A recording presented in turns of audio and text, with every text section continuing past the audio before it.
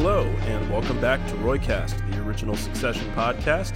My name is Brendan, and I'm joined as always by my co-host Gabby. Hello, Gabby. Hello, Brendan. Hey, friends. Our guest today is a freelance writer and critic based in Brooklyn, New York. He is a contributing writer for The Nation, the editor of Downtime Magazine, and has contributed to publications such as The New Republic, Filmmaker magazine, Criterion, and more. He previously appeared on this program to discuss Season 1's Lifeboats and Season 3's Lion in the Meadow. Back for a three-peat. We're chuffed, frankly, to once again welcome Vikram Murthi to the Roycast. Hi, Vikram. Hey, how's it going? Thank you. Yeah, I'm chuffed as well. We're all chuffed. I can't believe it was Lion in the Meadow. Like, that was what, like a year and a half ago? It feels like you were just here. I mean, we were just saying, but Yeah. No. I'm an avid listener to the pod. I think you guys, it's every week is great. Every week is great, and you got friends of mine on now, so it's pretty funny that how much it's grown. Oh yeah, we're enjoying it. We enjoy your friends. Oh yeah, we've found our crew over the seasons, and just like they did, kind of on the show. Yeah. You know, yeah, of course, and the director crew, and yeah, we're exactly like the people who write Succession, the three of us. Exactly. Like, yeah, if there's one thing to take away from this, I think that's it. Yeah, and this is the penultimate episode of the series, so we're of course reuniting with old friends all over the place. People coming back for what in some cases we may presume to be their actual curtain calls for the show. Some characters we may never see again. But let's do our quick plot recap of this penultimate episode of Succession, Church and State, in which all the major characters, save Tom, swamped at the ATN offices in the aftermath of a contentious election call, head to St. Ignatius Loyola on the Upper East Side for Logan's funeral mass. Shiv persuades Matsson to leak the story about his fraudulent subscriber numbers during the tumultuous news cycle. Due to the ongoing unrest surrounding the election results, Rava decides to take the kids upstate and skip the funeral, while Kendall also discovers that Jess intends to resign as his assistant. At the funeral, Ewan gives a good strong take, memorializing the difficult childhood he shared with Logan, while also condemning his life's work and the damage he inflicted on the world. Roman, who is set to give the official eulogy, breaks down at the pulpit and is unable to speak. Kendall and Shiv instead give speeches acknowledging their hard relationships with Logan, but honoring his legacy. At the mausoleum where Logan is entombed, Kendall recruits Hugo to spread negative press about the Gojo deal and reveals his plan to seize the company for himself, shortly thereafter also offering Colin the opportunity to continue on as his body man. At the reception, Kendall and Roman first try to solidify their deal with Mencken before Shiv steals him away to make a counter-offer with Matsson. Increased global influence with a U.S. CEO, implied to be Shiv, who will serve his agenda. Leaving the reception, Matsson calls Shiv to say that Mencken has given his blessing to Gojo acquiring Waystar. Roman, badly shaken by the events of the day, flees the reception when Ken tells him that he fucked up with Mencken, heading into the streets where he meets a crowd of protesters and goads them into beating and trampling him. So right off the bat, I mean, I think just to say I loved this episode. It reminded me so much of Season 1, the period before the show had a travel budget and it had to make do with a barrage of sharp-elbowed conversations. Like, so much of this episode in that pre-funeral sequence and at the reception is made up of these great 2- and 3-hander dialogues, which also reminded me of Season 1's prenuptial. You know, in a sense, the episode is a TV cliche, like the late stage episode where all the supporting characters come together and make cameos and get their moments to remind us all why we loved the show. Honeymoon States was kind of like this too, but I thought it struck such a great balance between the pathos and the slapstick in the way that the show excels at doing. What did you guys think of it? Yeah, I mean, for me, it was definitely, I think, favorite episode of the season. It was sort of like the inverse of last week's episode where there was, an election going on and the, some of the interpersonal stuff got like submerged for me. It took a little while for me to like tease that out, sink my teeth into it, whereas this was just like all interpersonal, all drama, all psychodrama, like right from the get. So, yeah, I don't know. Like, I don't know if I agree that it was like, I felt the pathos and the slapstick in equal measure. It felt very heavy on the pathos for me, which I loved. Like, I think the show has earned it. And I think there were a few things in this episode that yeah, they sort of just let themselves run wild with. They've been very restrained throughout the season, throughout the series really, which I respect. And it feels like this kind of episode where we have all these people returning and we have some interesting scenes that are sort of different from the typical, just Succession ethos. I really appreciated that it was like this big grand moment. Yeah, so I barely registered the political and business stuff in the first couple watches. I was crying a lot. I think they nailed the funeral stuff almost to a T. Yeah, I think this was the most I ever cried during a Succession episode. Like usually I'll get like a teary-eyed, like, single tear type of thing here and there. But like I was literally like weeping during this episode. I know for some people that was like the Logan death episode, but for me, I don't know. Big like ornate funerals like that are they're a lot. And they let it rip, I think, really, with the speeches and the conversations. So yeah, very, very intense episode for me. It's very obvious in retrospect how much this plays like a penultimate episode in the way that Brendan was describing, but in the actual experience of watching it, it felt very not grandiose in a way that I appreciated. It felt very like restrained, but they were also kind of having their cake and eating it too. Like I think it was that they're playing a good balance between this being like they know how to walk the line for sure. Oh yeah, they also just said they like acknowledge the fact that like we're coming to an end, but also we're not gonna make throw too big a kind of a lampshade on it. Right. I don't know. I really liked. There are two sequences that I really loved, but I think overall, what I liked about this episode was that it's really solidifying kind of the spiritual death of everyone in the show. Like there is a real sense of like everyone's spirit is kind of evaporating, and it's like now that the guy is in the tomb, now that everyone said their goodbyes, everyone can let it rip in a way that's going to be very interesting to see in the next week. I not to jump ahead too much, but I do think the entire funeral sequence was outstanding, and I think the way they filmed that was, I think, really interesting and cool. But I think the entire sequence at the gravesite was the show for me, because it's like you have the great like divide between comedy and drama, and one of the things I love about Succession is that they never feel going from someone like making a gag and having a kind of moment of clarity or a moment of pathos never feels incongruous. And that was that entire, like, it was just like throwing heaters, that entire sequence of just like a joke and then like a really rough line, or like like an absurd moment and like a very intense moment, and then you have like the kind of like fist bump sort of like Kendall's coming back kind of moment. Like you have like it's running through, it's like playing the hits in a way, but they're playing the hits in like in a different key, and I really appreciated that. Yeah, the sort of jokes and the one-liners being the same as the very revealing moments you're talking about, like that great moment where Connor says he wouldn't say no to a top bunk in the mausoleum, which is a hilarious way to phrase it, and it's so poignant that even after his death, he's still trying to get close to his father. And Shiv has that line right before that where she says, "What do you think? A chance to get to know him, right?" I also just it's so double-edged. Yeah, I laughed so hard when like they're like first of all the shot of the tomb, and then the reaction shot of Jeremy Strong just like appalled at this. They're like, "What the hell is this?" What I loved so much about that was realizing that that Connor and Logan had conversations about stuff like this that he didn't have with the other kids, which is like, you think about the Connor Logan relationship, and it's a little bit different, and they had however many years together before those other kids were in the picture. And it's just kind of a cute moment to know that, like, I mean, I know Connor's sort of like into this kind of stuff. It would be the kind of conversation he would broach. Cryogenics, right? He brings that back up.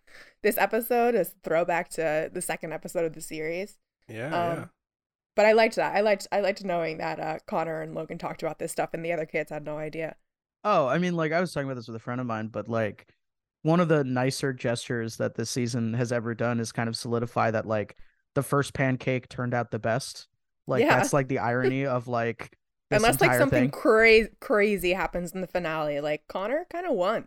Yeah, I mean, the most healthy, stable relationship from the least, like, from the most uncertain place. Right. Got a cushy government job. Cushy government job, like, isn't fucked up by his, like, the lack of love from his dad. He kind of just accepted it. Yeah, he wants to have the top bunk. I just like that scene. That the bit that just made me lose it was when Connor's explaining the whole thing, and he just goes, "Oh, you got it for $5 million," and then you look at Kendall, and he just takes it and he goes, $5 million. He goes, "That's a good deal." Like, he's still impressed. Deals. All like, deals. He's still impressed. I'm just like, my God. One last deal, even in death. Oh yeah, one last deal for the road. Yeah. It's a Boz Scaggs alternate cut. But I like what you say about it feeling like a spiritual death for all the characters, and the funeral for me also really just feels like, it feels like the end of an era. The changing nature of these characters and their relationship to the world. The signs of political instability that surround the funeral, and Mencken's presence. There's no more pretense of these characters being able to be apolitical or even, so nominally left-leaning like Shiv. She has to make a deal with the fascist to get the money spot that she wants, and there's that bit in the eulogy where Ken refers to Logan as someone who built things. He's talking about ships. It's like, Logan didn't build ships. That's not what he did. But there's this thread there about, like, America transforming away from being a manufacturing economy in a place where things actually get built, right, to a place where it's just a services economy and everything is made up and bullshit and complicated airflow. That's what gets made in the country. Mattson has that great line at the beginning about how American democracy, which seems to be imperiled under Mencken, is barely 50 years old unless you don't count the black people. Right. That sense of uncertainty over what's coming next. It is as strong as it has ever been in the series, and I think that this series is acknowledging that it can't really answer that question about, like, what comes next, except for the iterations in which it'll be, more of the same. For sure. I also just I really loved it's an obvious point, but the one that it kind of clicked for me when I first watched it, which is really funny, was that Kendall's speech goes into this whole thing of how, like, he goes, and the money, and he's talking about how money is like the lifeblood of civilization and like created all these things. And the obvious part of that whole thing is that he's not talking about money. He's just talking about power. Like, it's all a pretext for power. Like, you everything he's describing is just like, there are a lot of people with money, but what you want is the clout. What you want is the fact that you can walk into a room and always feel comfortable. That's what you want more than that's what the money buys you. And that's what you're kind of like mourning as the country moves into an uncertain place, right? Like, you're not sure if that's gonna keep going, so you have to hold on to whatever little bit you have. Yeah, and Logan had that ability to walk into rooms and to command respect and to command people to make decisions, in his image, and the kids don't have that skill. Well, it's also so much about guilt and shame and Logan's seeming capacity to just cast those things aside. That line in Ken's eulogy that really stuck out to me when he says that there wasn't a room he couldn't walk into, from the grandest palace to the lowest house where his news played. You think of the lowest house we ever saw Logan in, it was the house of the Dodds family that they went to in season 2, where Logan had to sort of paper over the inconvenient fact of the accident that Kendall was involved in that claimed a life. And Kendall was, of course, overwhelmed by shame and guilt. He couldn't face those people. And you feel, even in death, he envies that capacity that his father had not to feel those things. He wants some of that for himself, and that is a great bit of psychological insight that colors everything we see Kendall doing in this episode and in the preceding episodes this entire season to seize power for himself. As we've talked about so much with Shiv, power for these characters is not just feeling an emotional lack, it's a way of suppressing guilt that they feel. And that's a huge need that Kendall has. I would go so far as to say it's suppressing like all vulnerable emotion, not just guilt, because like what do we get at the end of this where like Kendall, the light goes out as soon as they start packing up that funeral, the light goes out of him and he's like going on this tear. And then, you know, Shiv makes that deal and sells out all the principals, and Roman goes to purposely get the shit kicked out of him.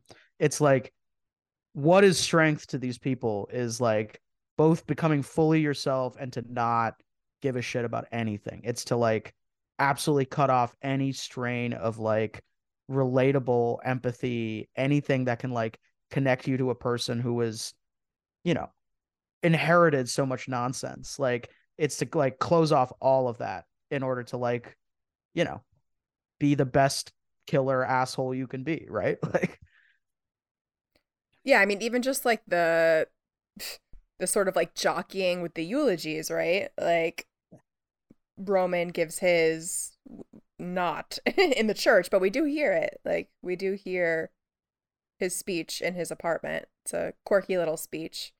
I think there's something that distinguishes obviously Roman here from Shiv and Ken, where I think Shiv and Ken are like performing in a way these eulogies.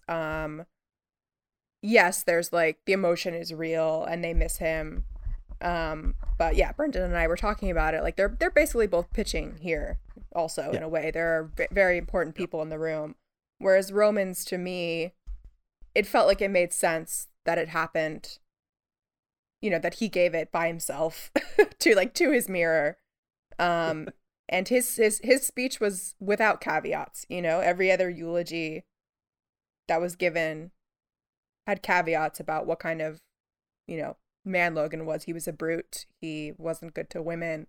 Ewan's obviously it was on another level with the caveats, but it's a good hard take. You know, for Roman, I loved hearing him give that little speech in his apartment. I mean, it was weird and it wasn't appropriate for for a eulogy, and it kind of felt like, you know, this is not going to work out as soon as he started, you know, with the little like British accent and strange language. But the way he ended the eulogy with talking about what Dad built, and he actually mentioned some real things that his dad built, whereas Kendall, you know, he's talking about ships. You know, Roman's talking about the actual things that he built in media, and then, you know, ends it with he was a great man. And I think I just think every one of these speeches like corresponded so well to the characters. And, you know, we talk all the time about how well these writers know the characters, but this in a way just their last words to Logan, you know, and they also kind of reflected a little bit the last words on the boat, in the way that those were caveated also, but not for Roman. Yeah, so the whole thing, yeah, it's just it feels it felt very, very true to everybody. Yeah, that's what's so poignant in part about Roman's. Like, there's a ton to unpack with what's going on with Roman in this episode. But yeah, he never finds the right words, right? He doesn't say what he wanted to say on the boat. He forgets to say "I love you," and he can't even get that out in his speech either. And the way he delivers that speech to himself, the rehearsed kind of vamping where he's like going yada yada yada, where it's like, okay, did you not write stuff in those sections? So you're literally just going to go up and vamp at those points. Is that the idea? Like you just have like bullet points to cue you because you're such a great off the cuff speaker, clearly. Like that was very funny to be like, oh man, it is probably for the best you didn't go through with it, but the alternative is not ideal either. I also think it's interesting that like because you're also waiting for his comeuppance. Like the show never lets Roman get to have like enough of a victory before there's some fall. So he's like such a grimy piece of shit in that last episode. Like you want to just smack the shit out of him the entire time. And then he's like up there doing this fucking like almost Heath Ledger in the Joker vamping as the Joker vamping garbage. A lot of people were pointing out Joker. Oh, a were lot they? of people Kieran were. Culkin Yeah. Joker. Oh wow. Yeah, Okay. I saw a few. Yeah, so you weren't the Okay. only one who had that thought. Yeah, No, I which was like, I thought was so interesting. You're doing the shit he does at that party or whatever. Like, I'm just like, yeah, all right. And then he's in the car and he's being just like revolting about the to Shiv. incest Oh my jokes. God. You're just like, all right, when is this guy getting kicked off the ladder? And it's like, of course it's gonna happen now. I'm like, and it was great what it, and not, it wasn't great, but it was very, I mean, it was, he's a good actor. It's very upsetting and very kind of gnarly, but like, as soon as he got up there, I was like, oh, this is going to hell. And I think it's really funny you brought up the yada yada yada thing, because in my head I was like, you're not Kendall. Kendall can actually get up there. Yeah, and even if he sounds cup. even if he sounds kooky doing it, he can do it. No, yeah. I mean, like, there's nothing. Yeah, he did improvise. He did it. Right. Like, and also he makes vacuity sound really impressive. Like, it's a specific. And look, I'm a liberal arts major. Like, making bullshit sound good is a unique skill, and boy, this guy's got it. Like, and yeah. But like, the thing I was talking with a couple friends of mine about Kendall's speech, and what I think is really interesting about that one specifically is that it's very honest and very sincere, and that's kind of the problem. Is that, like, that's what kind of makes it both scary and also a little amusing and a little eye rolly, but also just a little mostly frightening, which is that, like, he believes it. It's very it's very heartfelt, but what he's saying is also like what, like, he's also describing the rot.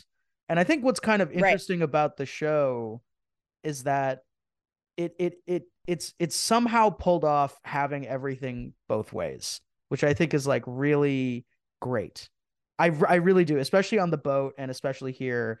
You're right to make the comparison, which is that, like, they can't, there's always caveats. Like, none of these people got up there and were like, I love this man, he's a great man. And all of them were like, he's a brute.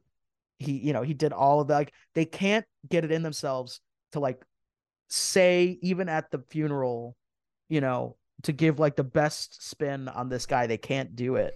But whatever positive spin they give also feels so hollow, right? It's like, you tried, or like, Shiv's favorite line. Yeah. I was like, all right, you were like, okay. You did okay. You did okay. You did okay. You got up there and you said you did okay. And, like, I understand that impulse. Like, I understand saying that and meaning it, but oh boy, does that not sound great? Like, it's like, you did okay. And, like, he got up there and was like, he's a brute. And it was, like, tough. And, but, like, oh, he built shows and films. And I'm like, what the fuck are you just like, are you like, what are you saying? Like, but my favorite was Carl just, like, quietly disapproving, shaking his head at Roman falling apart at the microphone, and then during Ewan's speech, he's like nodding his head, like shaking his head in such disapproval. It was so funny. There were a lot of little funny details going on in the crowd there.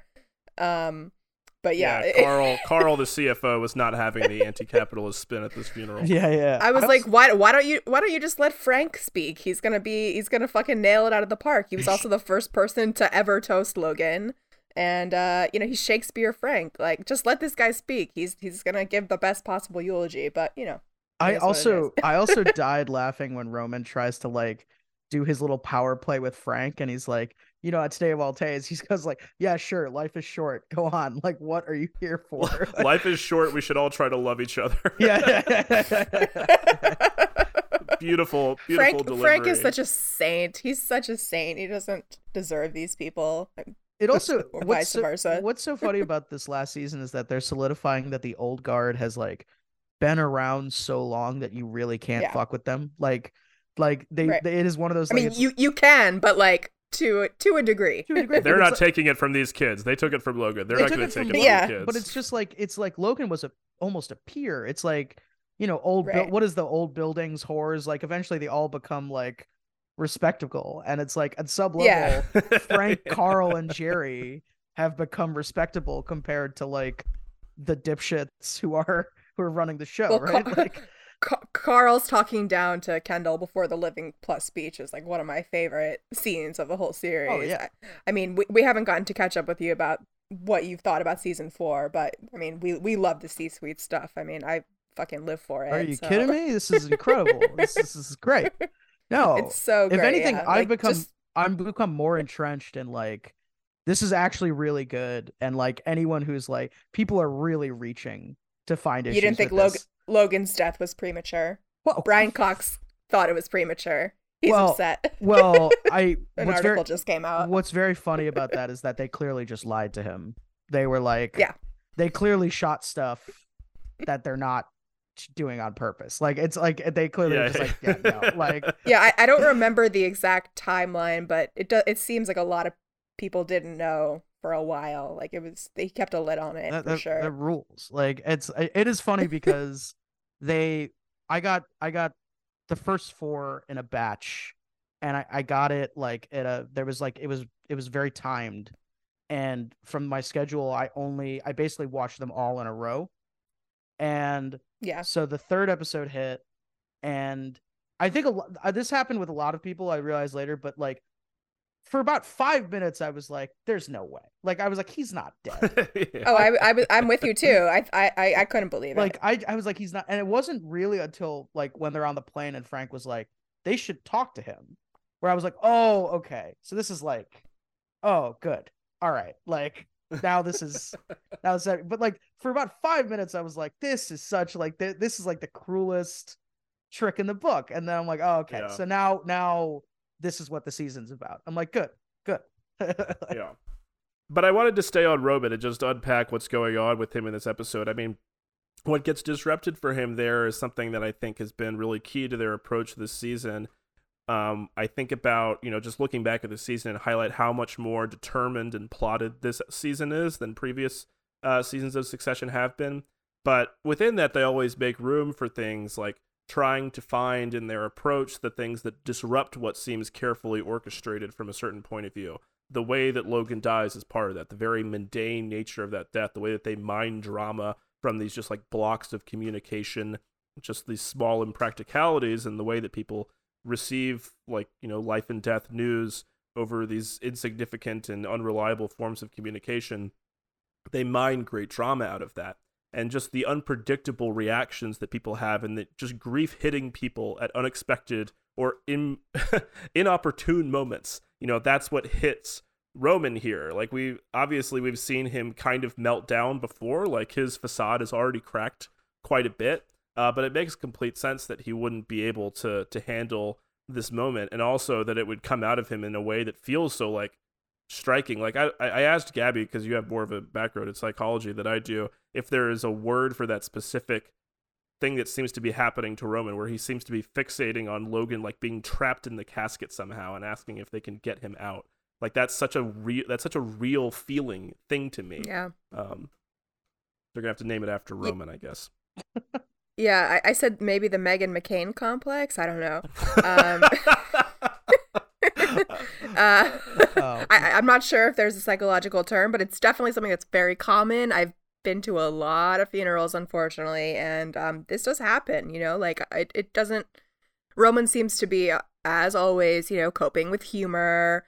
The humor is getting a little more dark-sided, as we saw. It's like veering towards the incest stuff where you're like, oh God, like, something's cropping up here from Roman's past and he's making jokes about it. But yeah, Roman, he's always like very susceptible to being triggered by like the corporeal, like bodily stuff is gross to him and uncomfortable, even though he like went to go see Logan's body on the plane, you could tell it really affected him. And then he got the photo from Connor.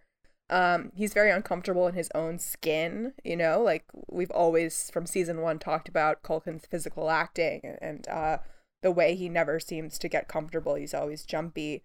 And so I think seeing, Logan's body just in that box, and I'm I'm kind of surprised that Logan didn't want an open casket. Again, I guess that probably had something to do with the show and the fact that it would have been expensive or whatever to get like a Logan dead body or whatever. But I expected there to be an open casket. I thought that would maybe make him fall apart. But even just looking at the coffin, you know, you can see it, like the direction of that I thought was really good, and made you understand in real time what was happening to Roman, that he was trying to speak, and you know, he was all pompous and arrogant at the beginning of the episode, and in the funeral conversations, and then it's like that wave of utter reality hitting you, that this is it, like your father is in a box and that's that. But yeah, you could see like Roman's anger kind of like fomenting during Ewan's speech, and the way he responded to Frank when Frank is like, "Are you okay, son?" And he's like, "I'm not your son." You're like, "Oh shit," you know, like this is gonna go really, really poorly. But yeah, I mean, it's the worst thing that could happen for his plans, right? If he wants to impress everybody, as Roman looks like an idiot in front of Mencken at that funeral. Like, other people pointed this out, but you're reminded irresistibly of like Johnny Sack crying in The Sopranos, and Phil going, "My estimation of John Sacramone as a man just fucking plummeted." Yeah. Like that. Like obviously that happens. Like to have the president of the United States like make fun of you to your face about that. Like what did he call him? It's like tiny tears or whatever. Tiny tears. Yeah. Did you say the Grim Weeper? The Grim Reaper, yeah. Oh my god, like awful, yeah. I saw a tweet that was like, Mencken saw Roman cry once and then decided he didn't want to fuck him anymore. Yeah, well, the Mencken stuff is a whole other conversation, what's going on with him in this episode. But yeah, I think we find out that, you know, and Justin Kirk kind of spoiled this in an interview I read, where somebody asked him about that line where Roman says, "Oh yeah, Mencken says he'll kill the deal," and he was like, "I was surprised to hear that line. I didn't know that." And I was like, "Oh, okay, so I guess that's a tip off that that's not going to actually pan out." And indeed, it seems like we find out that was actually bluster, or at least that Mencken is quite open to reconsidering the terms of whatever deal they had. Yeah. You know, what was the metaphor used? Like, you're the sound system, and now you want to like play the track. Now you want to choose the track. Yeah. I love that. But yeah, I mean, I want to talk about that final scene where Roman, he goes into the crowd, you know, and all this stuff is happening around him, where there's like apparently video circulating of him at the funeral that Ray took. Fucking Ray, as always. What a bastard. Yeah. Fucking frat boy asshole. Who does that? Yeah. And but Carl like delightedly sharing it.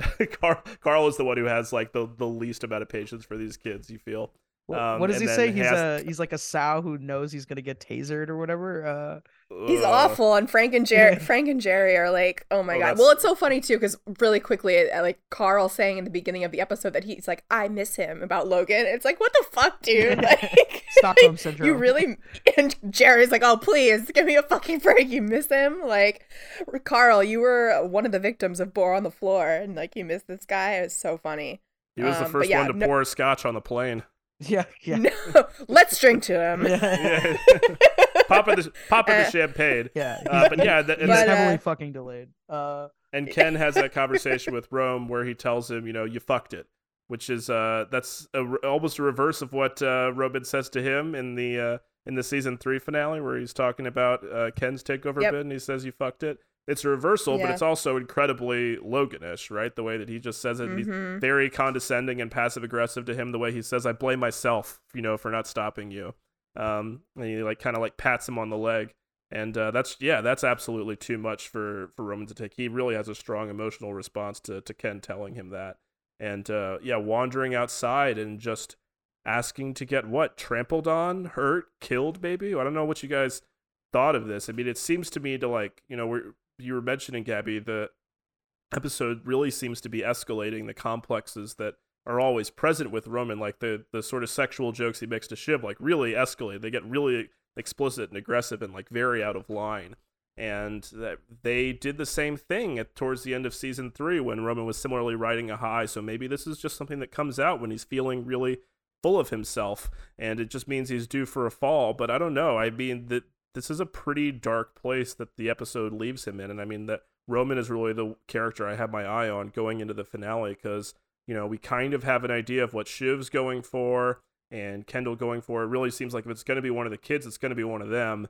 And Roman's chance is pretty much shot at this point, because nobody seems to have much confidence in him. And how he copes with that in the state that he's in, I don't know. It's pretty scary. Yeah, I mean, like, Kendall and Shiv, as we've talked about, they've been able to compartmentalize the grief a little bit more effectively, and they both have their eyes on maneuvers. Like they're both very, very business motivated. Roman is not. Like even at the end when I think Kendall comes up to him and he's like to Roman on the couch and he's like, we're gonna have to, and Roman's kind of like, like, do we have to? Like he's so tired of this, I think, and but he doesn't know what else to do. Dad was his anchor and he's gone, and dad was also his abuser, and Roman identified with his abuser. It's a common dynamic in kids who are abused, and he's not able to really individuate himself. He needs his father very badly. Clearly he's flailing without him, and this, he's been taking losses for a couple episodes, and this speech was supposed to be the thing that was, to give him a little boost, and he, just absolutely botched it. And I think this episode was actually pretty generous in giving us some lore about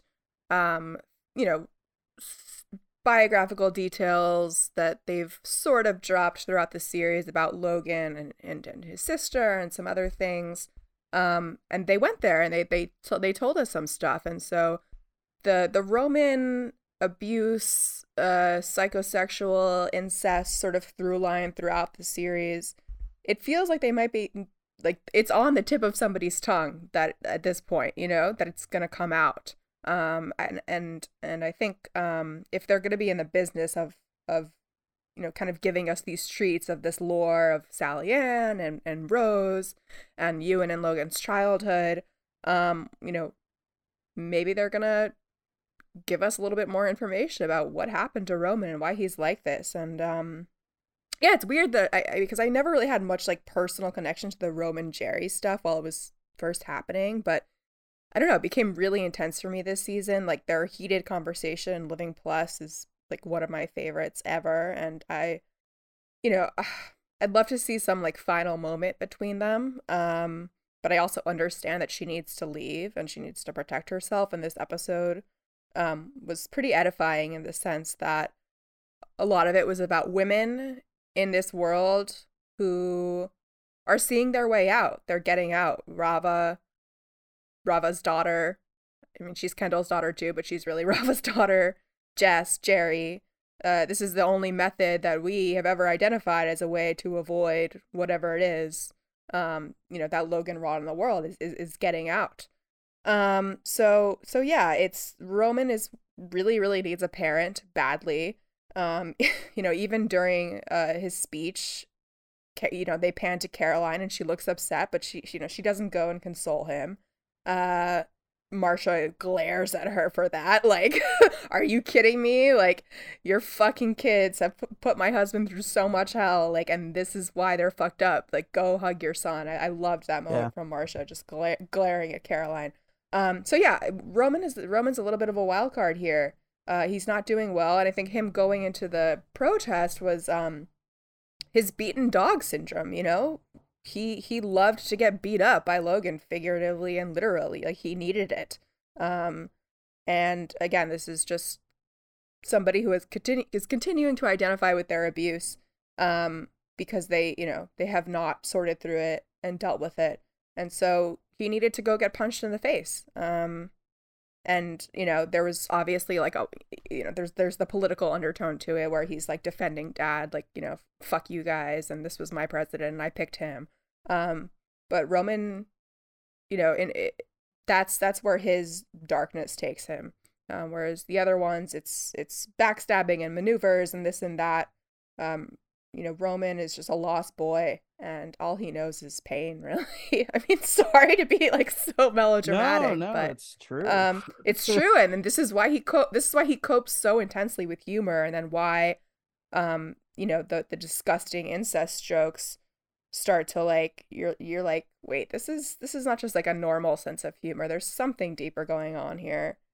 I mean, it's funny. I have some thoughts about this. I have a friend who's also named Brendan, and for this purposes I'll call him Other Brendan, but we were talking about this and he was like, that's maybe like the ending of this episode was like the best way to like almost send off the character in a way. He's like, I know he's coming back, but it's just like him basically being enveloped in darkness, getting the shit kicked out of him, asking to get the shit kicked out of him, and getting what he wants.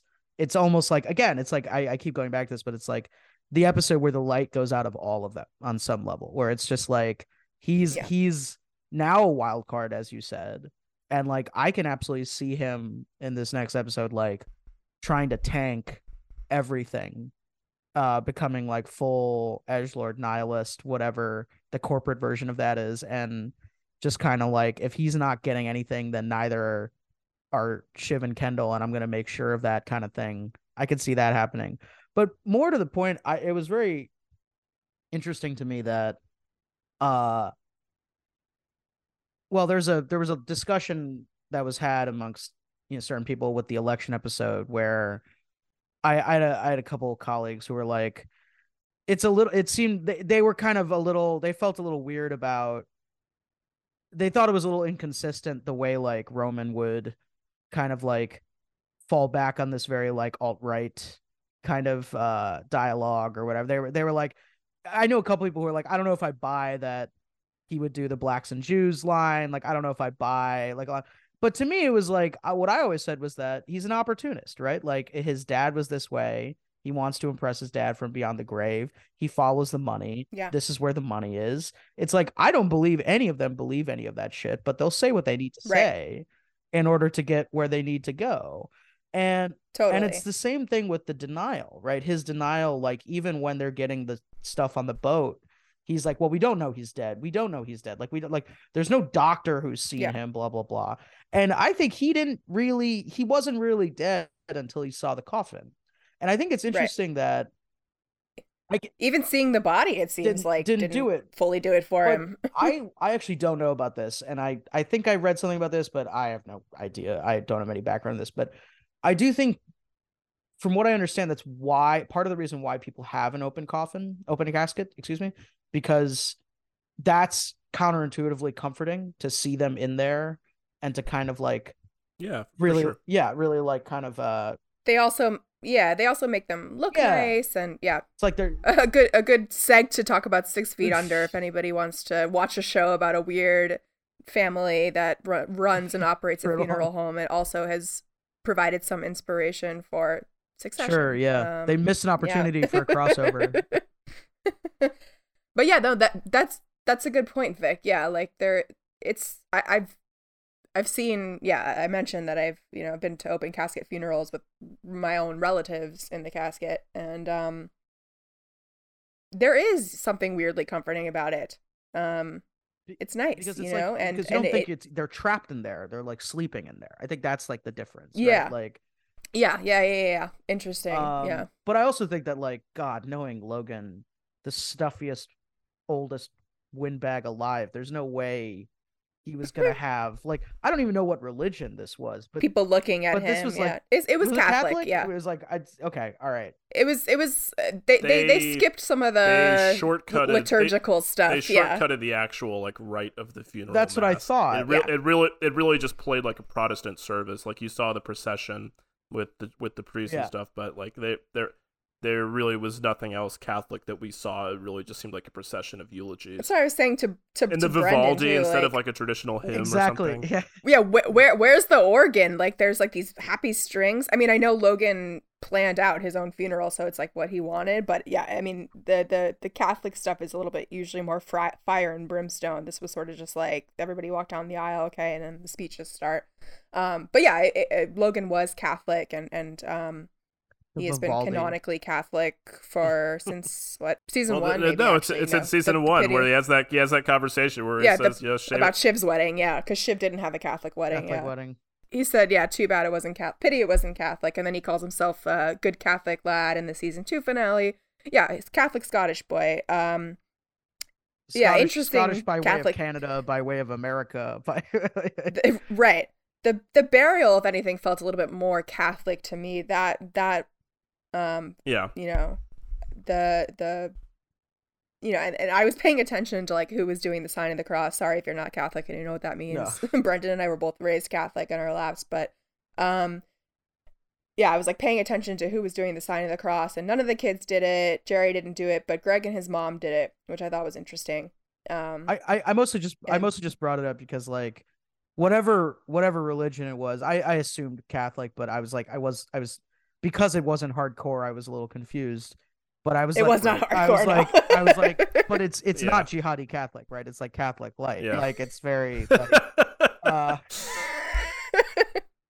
Yeah, I mean, I don't know if we're jumping all over our outline, know, but just I'm to so talk sorry. about the no, It's okay. this is how it always goes. To talk about Formalism Corner and the way they direct the funeral, like obviously in that, Yeah. if you watch the post-show featurette with Mark Mylauder, he talked about having to shoot the funeral scenes on a very compressed schedule because they only had like 2 days and change to shoot at St. Ignatius Loyola.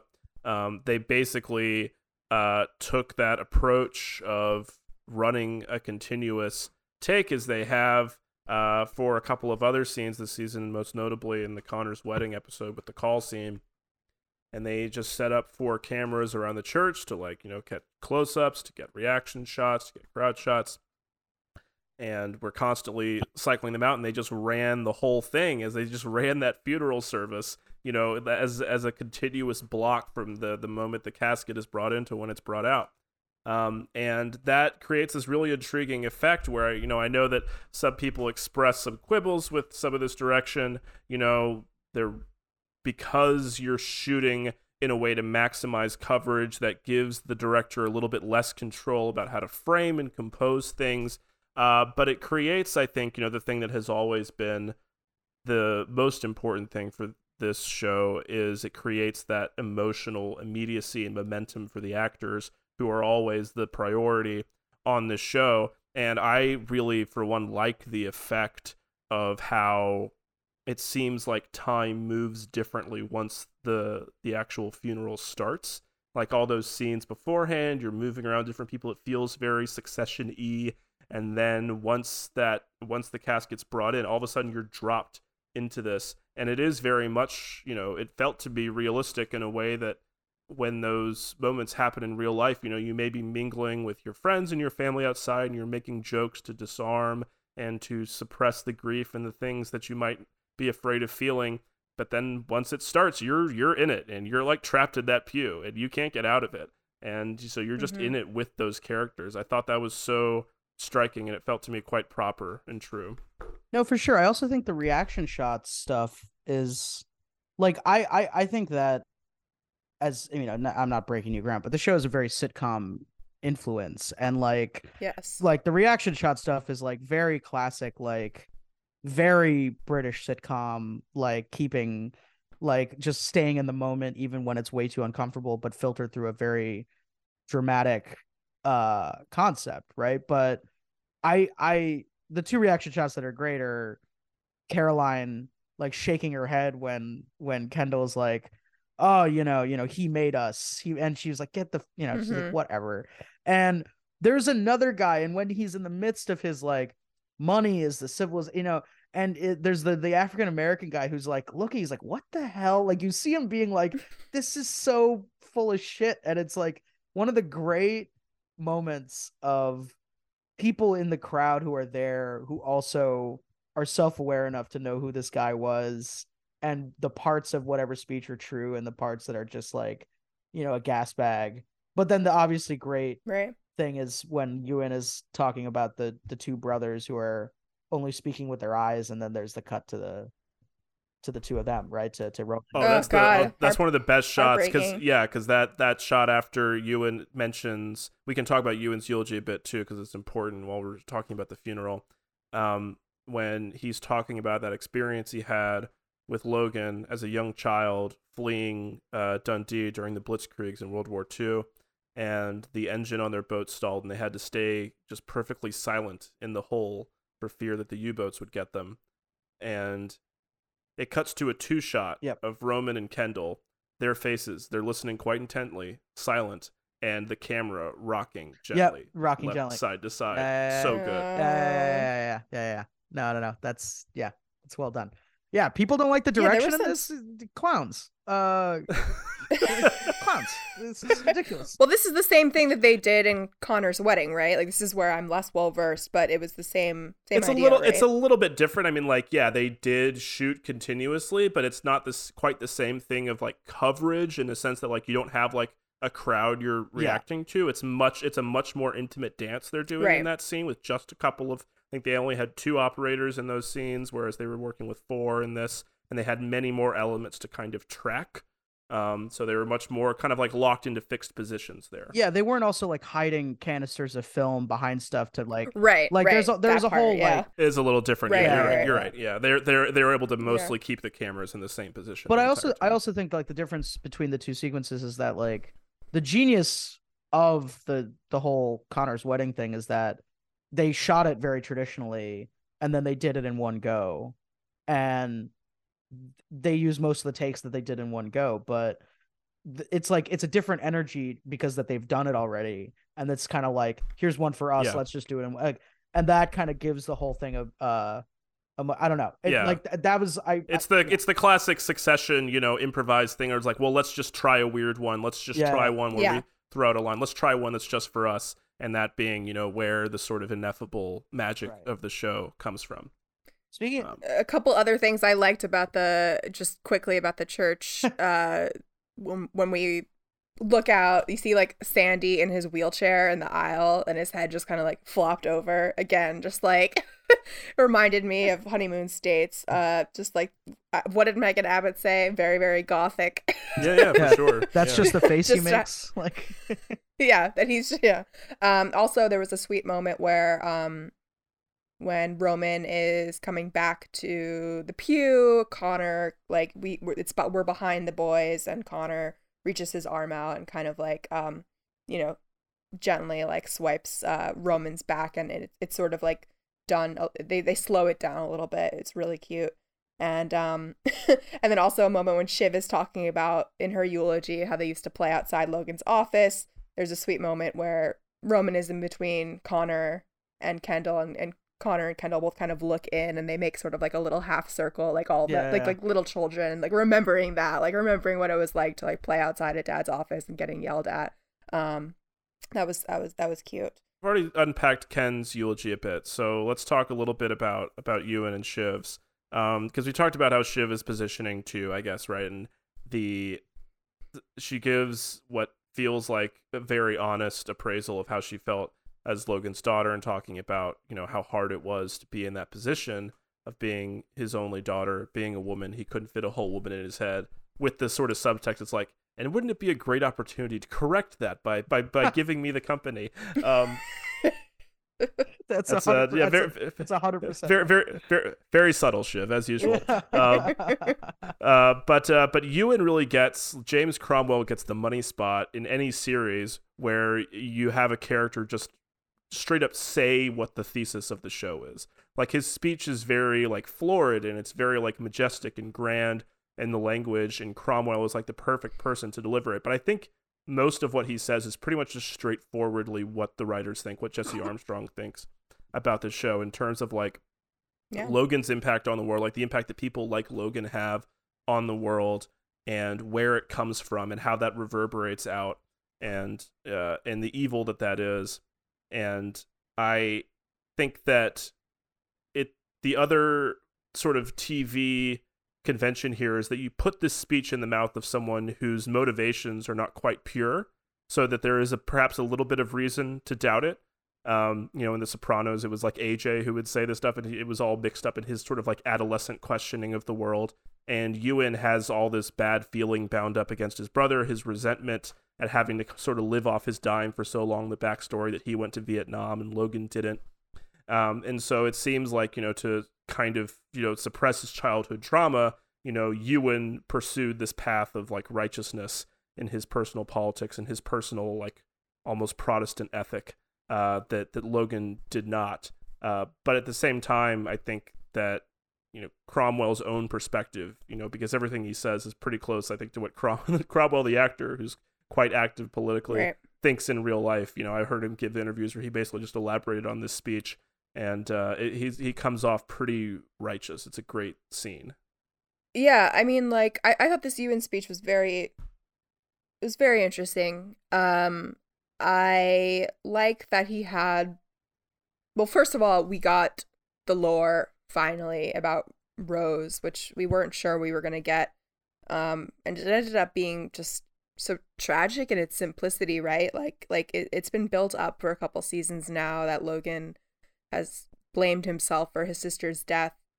And maybe in our minds we imagined some, absolutely horrible tragedy, but it turns out that Logan just went to boarding school and got polio and brought it back, and Rose was a baby and she died, and he blamed himself, which was like just like very, very gutting again. And they're bringing in for them to finally give us like the Rose lore, I think, is big, and it's like I feel like we've worked for it, and it makes me think that there are going to be other reveals in the finale that are going to be really, really gratifying and edifying for people who have been watching forever. But I do like that Ewan had the self-awareness to recognize that there's a meagerness in him too, because I think this is really important to Ewan's character, because we know that he's not completely clean, and even Cromwell himself has said, while he was adamant about his character having a moral center, that it doesn't really matter, he still has benefited from the rot.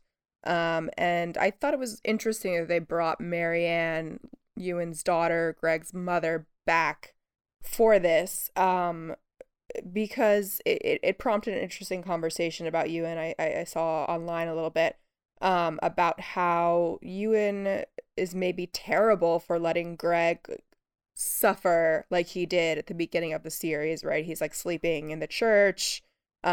He clearly is just like, he's walking around like this broke kid, and meanwhile he's got this like multi-billion-dollar grandpa, and then also forcing him to be responsible for his mom after Ewan cuts his mom off. Like, clearly there's a weird sort of dysfunctional dynamic with the money here, with Ewan and his daughter and his grandson.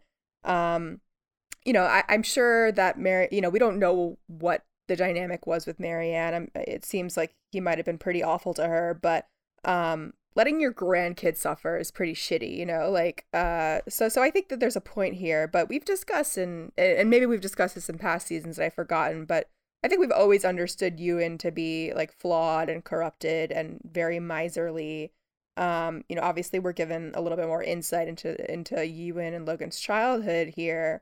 There's clearly a lot of trauma, and neither learned to cope particularly well. And where Logan, sought power and decadence, Ewan sought righteousness, and they both succeeded to varying degrees, I guess. But it actually makes me think of Greg's sort of moral hollowness and striving in a totally different way. It seems like Marianne and incurred trauma from Ewan's sort of like petty tyranny and passed that along to her son. The way that they're both shaking their head in disgust during his speech gives some indication into who Marianne is and how she thinks of her father. And then in turn, there's this weird codependency between Marianne and Greg. And I think Greg, it makes sense that he, that if there was this sort of like financial, abuse. I don't want to say abuse, but it's like to be a billionaire and to have your kid, to cut your kid off or whatever. I mean, I don't know. We don't know what's going on with Marianne, but there's something there. And I think it gave a little bit more insight into maybe why Greg is the way he is, right? This is very interesting. I don't know if I ever thought about it this way, but because we never get anything about Marianne. We also don't know anything about Ewan, Marianne's mother, who Ewan had children with. We know absolutely nothing. There's never even been an allusion. So we know that the Marianne-Ewan relationship was obviously, they're obviously very close, and something fucked up was going on there in their dynamic. And it's interesting because, Marianne is the, same generation as Kendall, Shiv, Roman. It's cousin Greg, but, actually it's cousin Marianne. Greg is Marianne's, right. kid. So No, I mostly meant the discussion of Ewan because it's very interesting to me. Yeah. Because like I always viewed him as like the Jewish psychiatrist in The Sopranos, like the one who's like the cold dose of truth and all this. And I guess you're right. Like I agree with like about 90% of what you said. Like he is benefiting. He is part of their meal ticket. Like there is no way that he's not kind of part of the money scheme involved.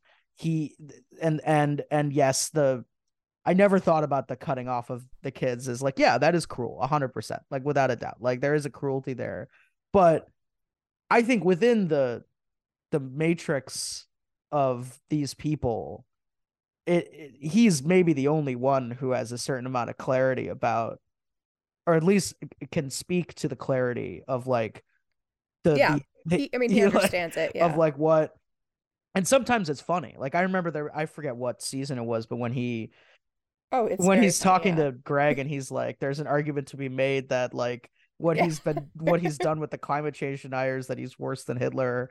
I was surprised at how measured it was. Like, if anything, it felt it felt very generous given his perspective, and it felt very self-aware about how, that I think the bit that got me was when he goes, I think it's in me too. He's like, I know it's in me too, but like I try not to, and he stopped trying. I thought that's what it was about. It was about being cheap. Yeah. I don't know. Yeah, but no. It's interesting how the two of them, like, they went their separate paths. They incurred this same trauma, but they navigated it differently, very, very differently. For sure. And Ewan has always had a grudging respect for Logan, as much as he thinks that he's awful and disgusting. Like, you think back to the vote of no confidence, he was like, "Fuck you, Kendall," Yeah. Again, like, no matter how much like distaste he had for Logan, it's not like he was buying his kids' antics either. No. Well, he doesn't like any of them. I mean, like, which is no. But I mean, like he doesn't really seem to like anybody at all. But no, I also died laughing when he got up there. The first things out of his mouth, they're like, "What kind of people wouldn't let their brother speak at a funeral for the sake of a share?" The first thing out of his mouth, and like you just cut to Roman, like, "God damn it, dude! Like what?" Like, yeah, like he's like, really? I'm fucked. Yeah. I have to follow this now. Like, well, it cuts to Roman glaring at Greg. Yeah. They're so mad at Greg for not, as he says, taking his knees out. I mean, Ewan is like a complicated character within the show for me, because I've always felt that first episode where he appears, the Thanksgiving episode, for me is like the weakest episode after the pilot, because in large part because they haven't really figured out who Ewan is or what he's doing on the show yet. And Cromwell has also talked about how he kind of radically altered the direction of that character by insisting that Ewan would have more of a sense of morals than perhaps he was originally conceived to have, and bringing him more in line with his own political views. So the character has morphed over time to be a little bit more of an avatar for like the actor in some sense. But I think it's also interesting the way that, as you both are talking about, teasing out the way that Ewan has this money but kind of resents having it, and it almost drives him mad, this just being reminded that he's profiting from this apparatus and having to compensate for that in some way, whether it's taking it out on the people around him, on his family, or just by directing that inwards into that weird. Exactly. I don't know. I actually just thought on a prose level, like, his speech was very beautiful. I thought it was very like, it's a great piece of writing. Really, it was a great piece of writing. It's very like quasi Shakespearean. Like, it's very kind of like this lovely sort of. And again, I mean, I'll say it again. Like, it's very measured. Like, he talks about the childhood, and I remember my only remember of the Rose thing was like at the shareholder meeting, right, where he goes like, well, that actually wasn't your fault. Like, I know that's like you're that was at the end of Dundee, but that's one of the mentions of Rose. Like, that wasn't your fault. Like, I know that actually wasn't your fault, but the rest of this shit, and like the way he describes it is one of those great things where it's like, I've come to loathe the word trauma. I've just come to loathe it as it's hard. It's become, but it's also real, obviously. But like, just Right. the way he describes it, right? Where it's like he came back and the baby got sick and she died, and he just goes, but my aunt and uncle never disabused him of the notion that he didn't. And it was like, well, where does this come from? It was Like, it's pretty it's heartbreaking. awful. Like, yeah. it's absolutely terrible. And Again, more of just like the thesis of the show, just like being stated throughout points in this episode. That was one of them for me. Just like that is the rot. It's just he carrying narrowed down through each whatever generation. he narrowed men's imaginations, or I'm fucking up the line, but Yeah. that whole bit. No, it was beautiful. He says he has drawn in the corners of the world. Yeah. That's the phrase I love. Oof. Yeah. I mean, it was a beautiful send off for Ewan. I think the character, I think maybe the guest actor Emmy might be a lock just for that speech alone. It was really, really powerful. He also tweeted about it, right, in support of the WGA, which I thought was very funny. He was just like, he's like, I gave a speech recently. I'm like, yeah, okay. Very cute, like, very right, cute. buddy. Yeah, no. Cromwell's an enjoying OG. it. Yeah. He goes back. Yeah. We should talk about the other Roy kids, I think, before we get let's into this episode. Let's talk a little bit about Kendall in the beginning of the episode and his two back-to-back awful scenes with the women in his life. Oh, you mean his those are important. His charm offensive? Well, he really was just like, God, what a sexy man. Yeah. Love this guy.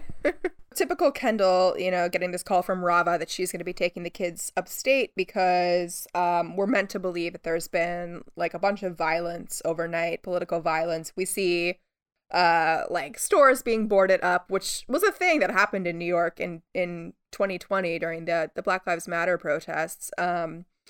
But it did feel like a little bit odd that it was happening right after an election. Very quick, like the morning after, yeah. Very, very quick, yeah. But so Rava's taking the kids out of the city. Typical Kendall. He tells Vikram to get to Rava's in 3 minutes. He'll take care of the fines. He's got this angry look on his face. It's going to be awful. And that whole interaction was just very dark, but very true to like this kind of divorce situation where the custody hasn't really been ironed out. The threats about the custody, it's like classic abuse. It's kind of striking to me that for a show about a family that none of Logan's grandchildren are there, except for Shiv's fetus. But Sophie and Iverson they're old enough to have decided if they wanted to go to their grandfather's funeral. They obviously didn't, Rava, I think she wanted to get out of the city, but those kids are teenagers, and if they wanted to go, they would have go, but they don't know him. They're scared of him, and they don't know their dad either, and they're that whole scene where Kendall's like, I'm gonna stand in front of your car, and then he kind of just like meekly like walks to the side. It's like so low, just such a dark point. And Rava is so much nicer to him than she has to be, like, as always. Like the kids didn't even want to get out of the car and see him. She treats him like you would treat somebody who's insane and like can't really be reasoned with. Yeah. No. She knows. I mean, she knows the deal. Like, and she's tired. And she's fucking tired. Like, I'd be tired too. And Natalie Gold is like a great actress. I don't know. Generally, she's so like great. She's like nuts, and I just love the way where like it's like, again, this is just like the low, like it's a level of, it's infuriating, but it's also very pathetic, right? Where he's like, I'm gonna go to the city and get an injunction. Like he like what the like, yeah. And she's like, and her response to that, like through tears, is like, okay. She's like, okay, go do that. Go do that. Like, you lunatic. Well, because right before that, he says the thing to Fikret, like, I need to be at Rava's in 3 minutes. I'll figure out any fines or violations. Just get me there, right. Which is so reminiscent of episode 6, where he does the same thing with like trying to get the helicopter so he can be there for the board meeting. He cannot conceive of the fact that constraints that exist for ordinary people exist for him. Constraints that exist outside his control, but also just trying to find levers you can pull to confront the problem of like your loved ones are fleeing you because you're a bad person and you do bad things. Yeah. Like that's, and that scene is followed up by that, which you referred to in our outline, Gabby, as a breakup between Jess and Kendall. And it was a breakup. It feels like a breakup. It's funny because Jess is like the number one woman in Kendall's life, obviously. And I was just thinking about the whole history of like what we've scene with their relationship. You know, I think Juliana Canfield, who plays Jess, has said in interviews that she believes Jess cares about Kendall, and I think it's probably similar to that mixture of kind of loathing and also little boy pity, that baby girl instinct that people have about the character to kind of mother him in some way. It's also like the classic thing of like, let's not talk about this now. And exactly the way it all went down, where like, she's like, please not today. Like, I really don't want to talk about it. And he's like, well, I'm gonna be but now I'm gonna be thinking about it. Forcing it. And it's like, I whatever. Forcing the conversation, then getting pissed off at her for having it. Yeah. And then getting pissed at her for having it. Yeah. I know that. And dynamic. some of the things he said. It's awful. Yeah, no, it is so reminiscent of like a breakup. It's like, we need to talk, but it's like, okay, not now, but actually Kendall's such an anxious person, you know, and that he's not gonna be like, let's talk about it later. And Jess is so important to him that you know, he kind of almost got the sense that that was coming, and then he handled it okay for a few seconds, and then the pivot was just it's just kind of ridiculous, Chess. Like, if you feel sorry, then maybe you shouldn't do it. Maybe you shouldn't do it. I've given you extraordinary access. Where else are you gonna get that? Like, oh my god. The worst part about all of that is at the end where he's like, you know, good timing. I was like, fuck you, man. Really? Like, she thought about the timing. That's what I was saying to Brendan. Yeah, I was like, she literally did not want to have the conversation with you. Yeah, it's a classic. It's a classic, very juicy Succession scene where somebody just responds to something in the most childish way possible because of people. These people have no shame at all. But also, it's a great. Well, he tells her that she's being juvenile. It's like, it's so funny. Like, you're being dumb. You're being fucking dumb. Everybody's being fucking dumb. Yeah. No, it's also a great bookend to her scene with Greg in the election episode, which I loved. That scene was like outstanding, where they're just like, oh yeah, he's like, I gotta go tell them, and they're both kind of like sick about it. They're like, yeah, I don't know, like, you know. And it's like, I think about like Greg, like, I think must have been. Well, I don't know how sick Greg is about it. I mean, he's like, but I just think about how like Greg, like back in season 2 or whatever, was like, well, I don't want to be part of like ATN. They're like a toxic part of the culture, and now he's like toxic element. And he's like fully ensconced in it, and he's like, yeah, I gotta tell them. And she's just sitting there like, oh, like, all right, like, what are you gonna do? And he's like, I guess I guess I'll wait, you know. And he's just like, there's this like really awkward dance that they're doing where they're like, it's like, oh, we're getting this action from the perspective of the laborers, the real laborers, right? Like, it's been cool to get some perspective from Jess. I wish we could have had more throughout the series, but you know, Canfield has always been great, even in you know, whatever limited capacity she's had. Great facial control.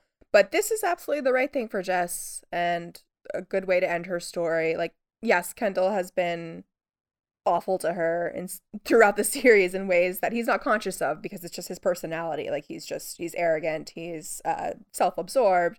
But you know, and then of course there was the episode in season 3 where, you know, he in Masked in Time of War, where none of the siblings want to join Kendall, and he's angry, and then he gives her the look, and Brendan called it his heel moment, where he's like, what, you know, and he yells at her.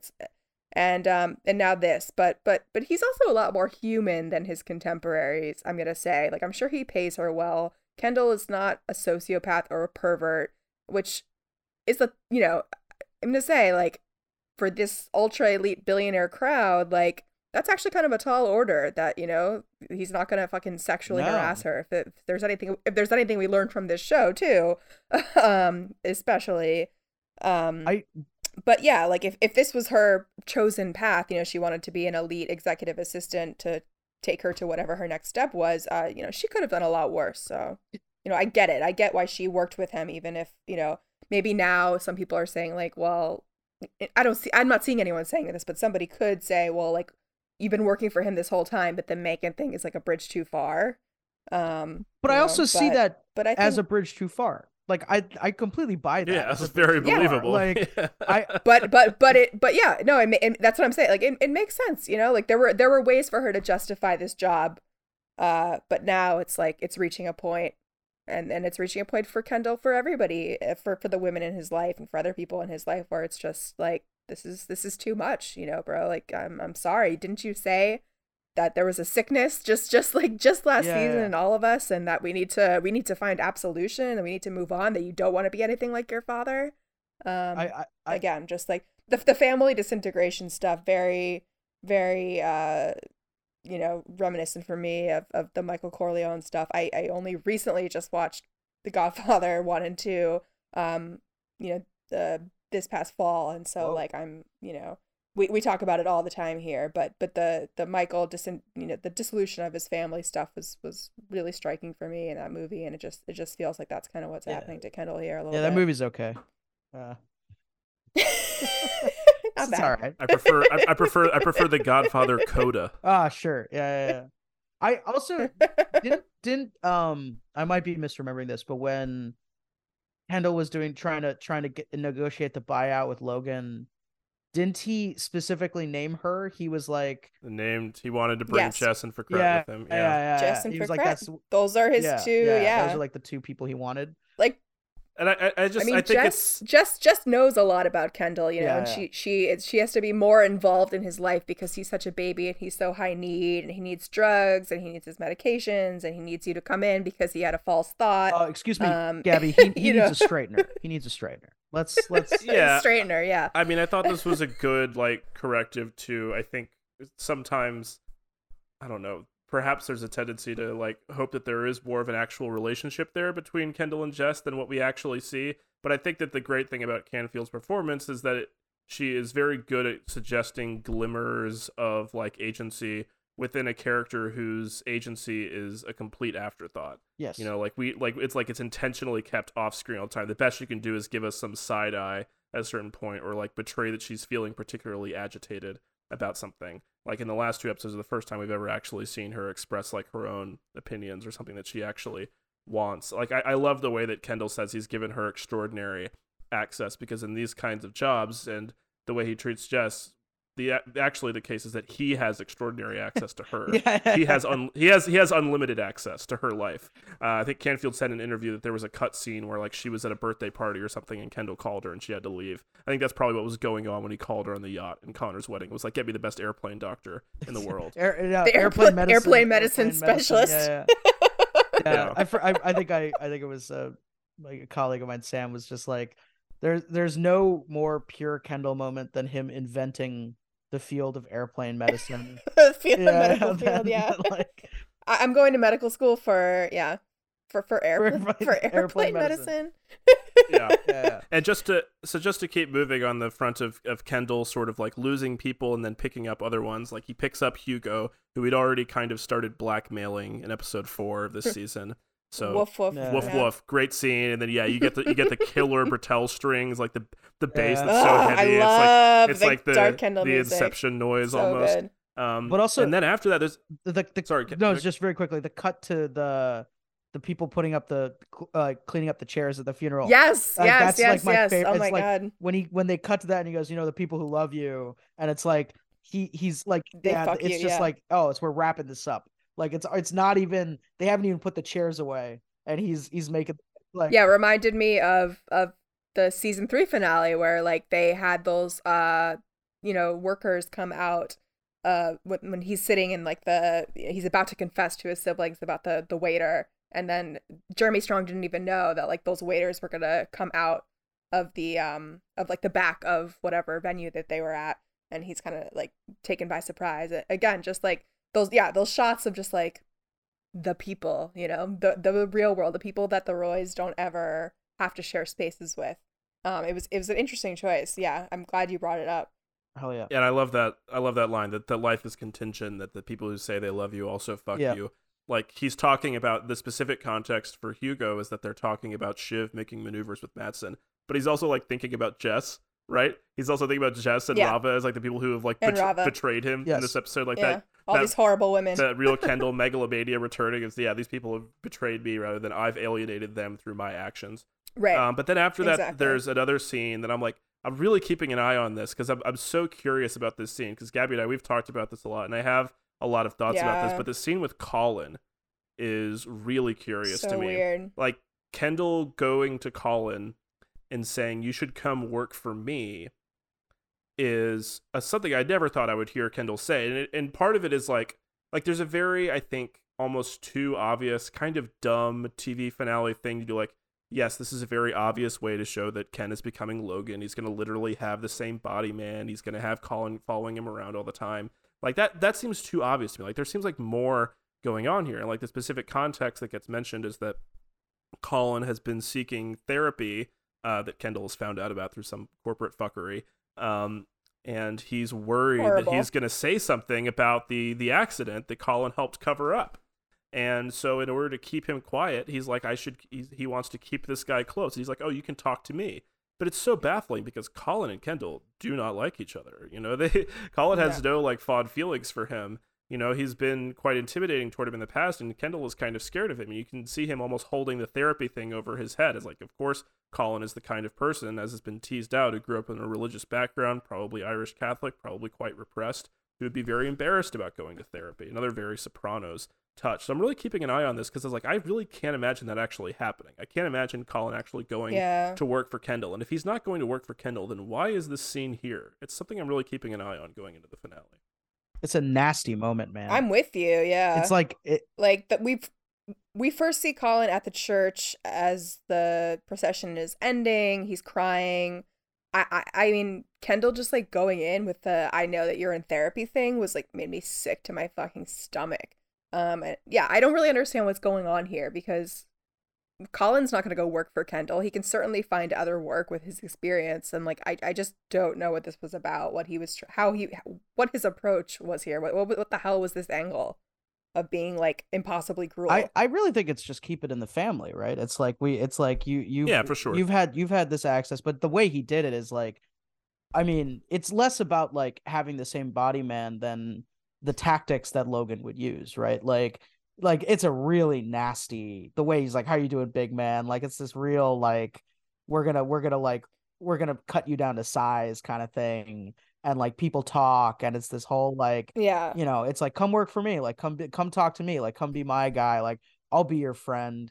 And but again, like Kendall, you are not your father. Like Colin is at your father's funeral sobbing. He misses him so much. And your Colin, Jess, just like fucking left you. Like you couldn't even. Well, technically, Kendall's Colin is Remy, his body man, who serves more of a Colin like function. But I know, but I know what you mean. Yeah, you know what I mean. In terms of being the number one in his life. Yeah. So you know, I get the all in the family thing, but like, you know, but I'm glad they brought Colin back, and I hope that. I mean, Brendan and I have been doing some wacky theorizing, but it could be very, very interesting to make Colin central to the finale. Sure. Very interesting, especially what they teased out earlier in the season with him.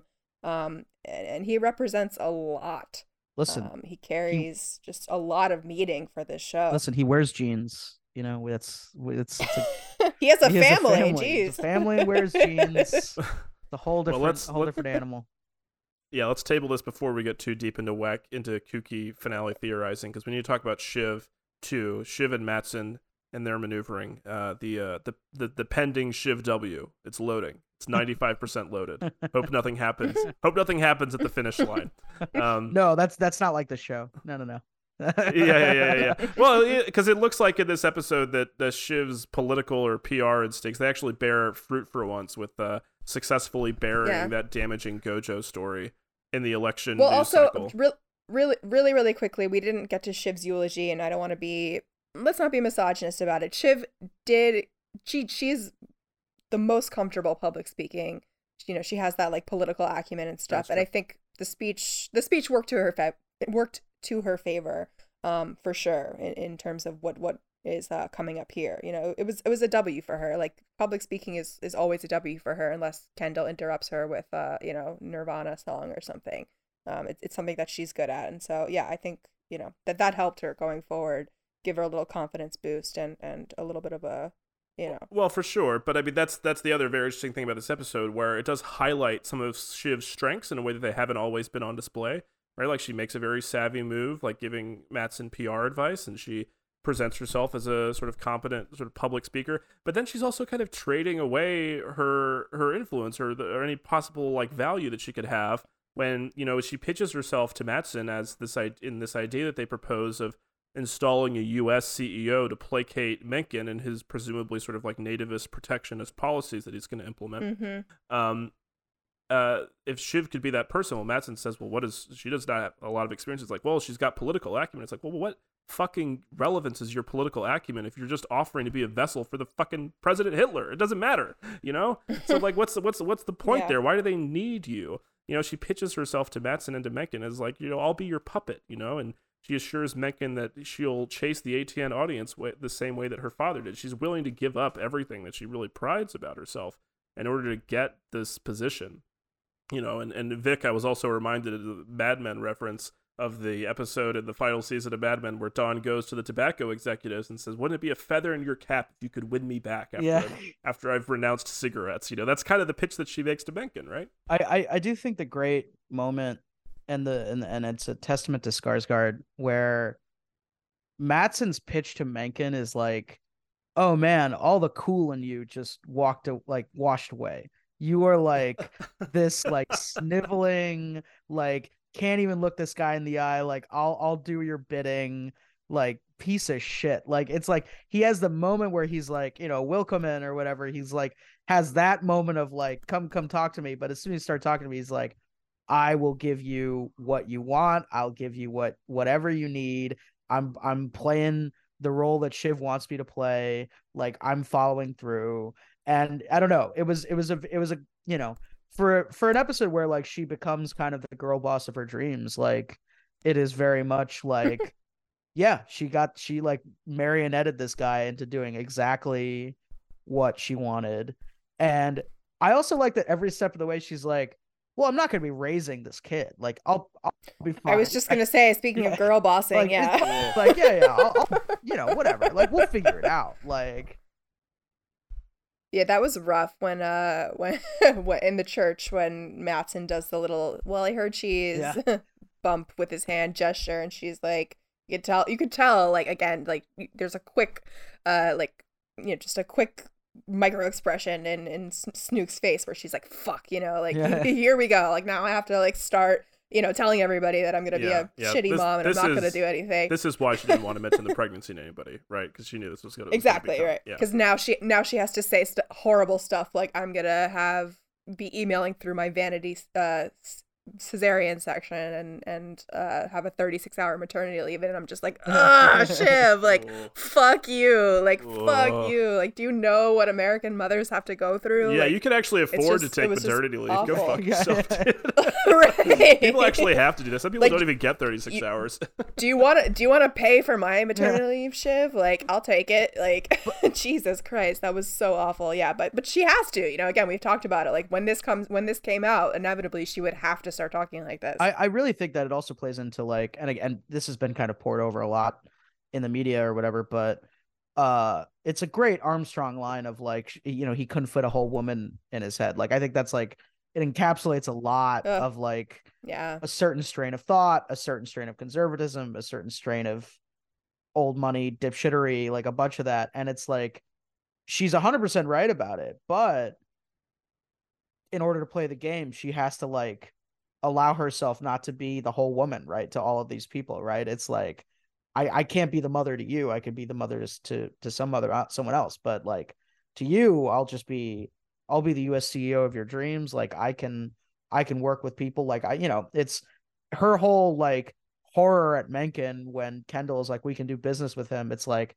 well, she could do business with him too if she really needs to.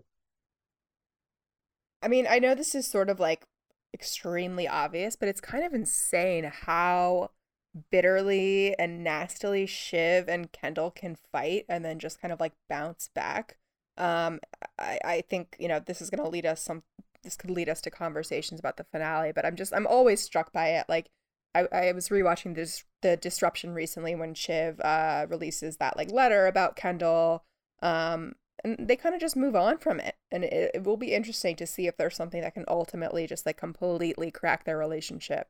But I before we get into like final stuff, I did want to talk about, speaking of women, you know, Logan's women, the women in his life at this funeral. Wow, this scene to me was unbelievable. It was so affecting. I could not get through it my first few rewatches without literally weeping. I don't know why. I don't have any personal resonance with this, at all. I really don't. But I think we, okay. So what happens here is, first Caroline sees Carrie at the funeral, and she sort of collects her, like, hey, come with me, like takes her under the wing, which I thought, was really sweet. And she asked her, she's like, it's Carrie, not Kelly, right? It was a nice little moment. And then, holy shit, the Sally Ann reveal. Like, we've been waiting for this since season 2. I was screaming. Sally Ann, this woman who has been alluded to as, somebody that Logan fell for, and, it was disastrous and it almost blew up the company. Recall Carl and Frank talking about the black cloud after Sally Ann. So Sally Ann was there, and it was she was actually played by Brian Cox's wife in real life, which was a lovely little detail. And and then they grab Marcia, and of course, if you recall that really awful scene in Honeymoon States at the penthouse where Carrie wants to go upstairs, and Marcia is big bossing her and says she's gonna get her a train to the subway. This for me was it's something the show, I think, has earned. I think we can let them do something soft and sappy like this. It was impossible for me to have any sort of cynical read on this. I think this is Marcia's treatment of Carrie here was a final act of kindness and forgiveness to Logan, whom she truly loved. And we also know Caroline is a difficult woman, but she loved him too. She had 3 of his children. And it's interesting because Logan, he didn't really have that many people in his life who truly loved him, and these women did. Why else would they show up, right? Like, they talk about how Caroline makes the funny joke about how Sally Ann was her Carrie, but actually Marcia's Sally Ann was actually Rhea Jarrell, who conspicuously not in attendance, right? So these are the women who really loved Logan, and he loved them too in the limited way he could. And maybe death and grief does make you temporarily insane. It can be very cathartic in strange ways, but this felt entirely different for the show because it was super earnest, but in a non-comic way. And there was a finality to it for these women. I mean, Caroline, a little bit of a different story. I think she's going to be in the finale, but this is something that we don't ever get from the show. It's just kind of like a really nice moment where something is wrapped up in a way that is just like entirely love. Like this was just love. Like that's, it's very, very corny, but we don't see real expressions of love.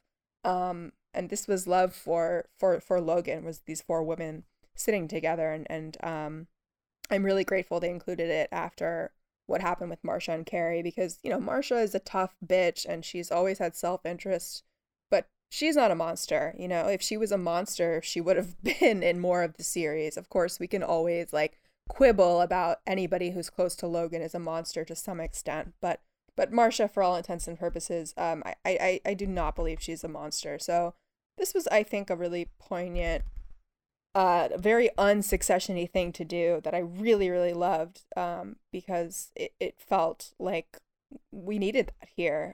We needed something like this, and and with all the talk about women and misogyny, it's interesting because Logan did have a lot of problems with women, but there were women who adored and loved him, and he, if we think about it, like these are the women of his life. I mean, Connor's mom, God rest her soul, was the first one, but it went Connor's mom to Caroline to Sally Ann to Marcia to Carrie, and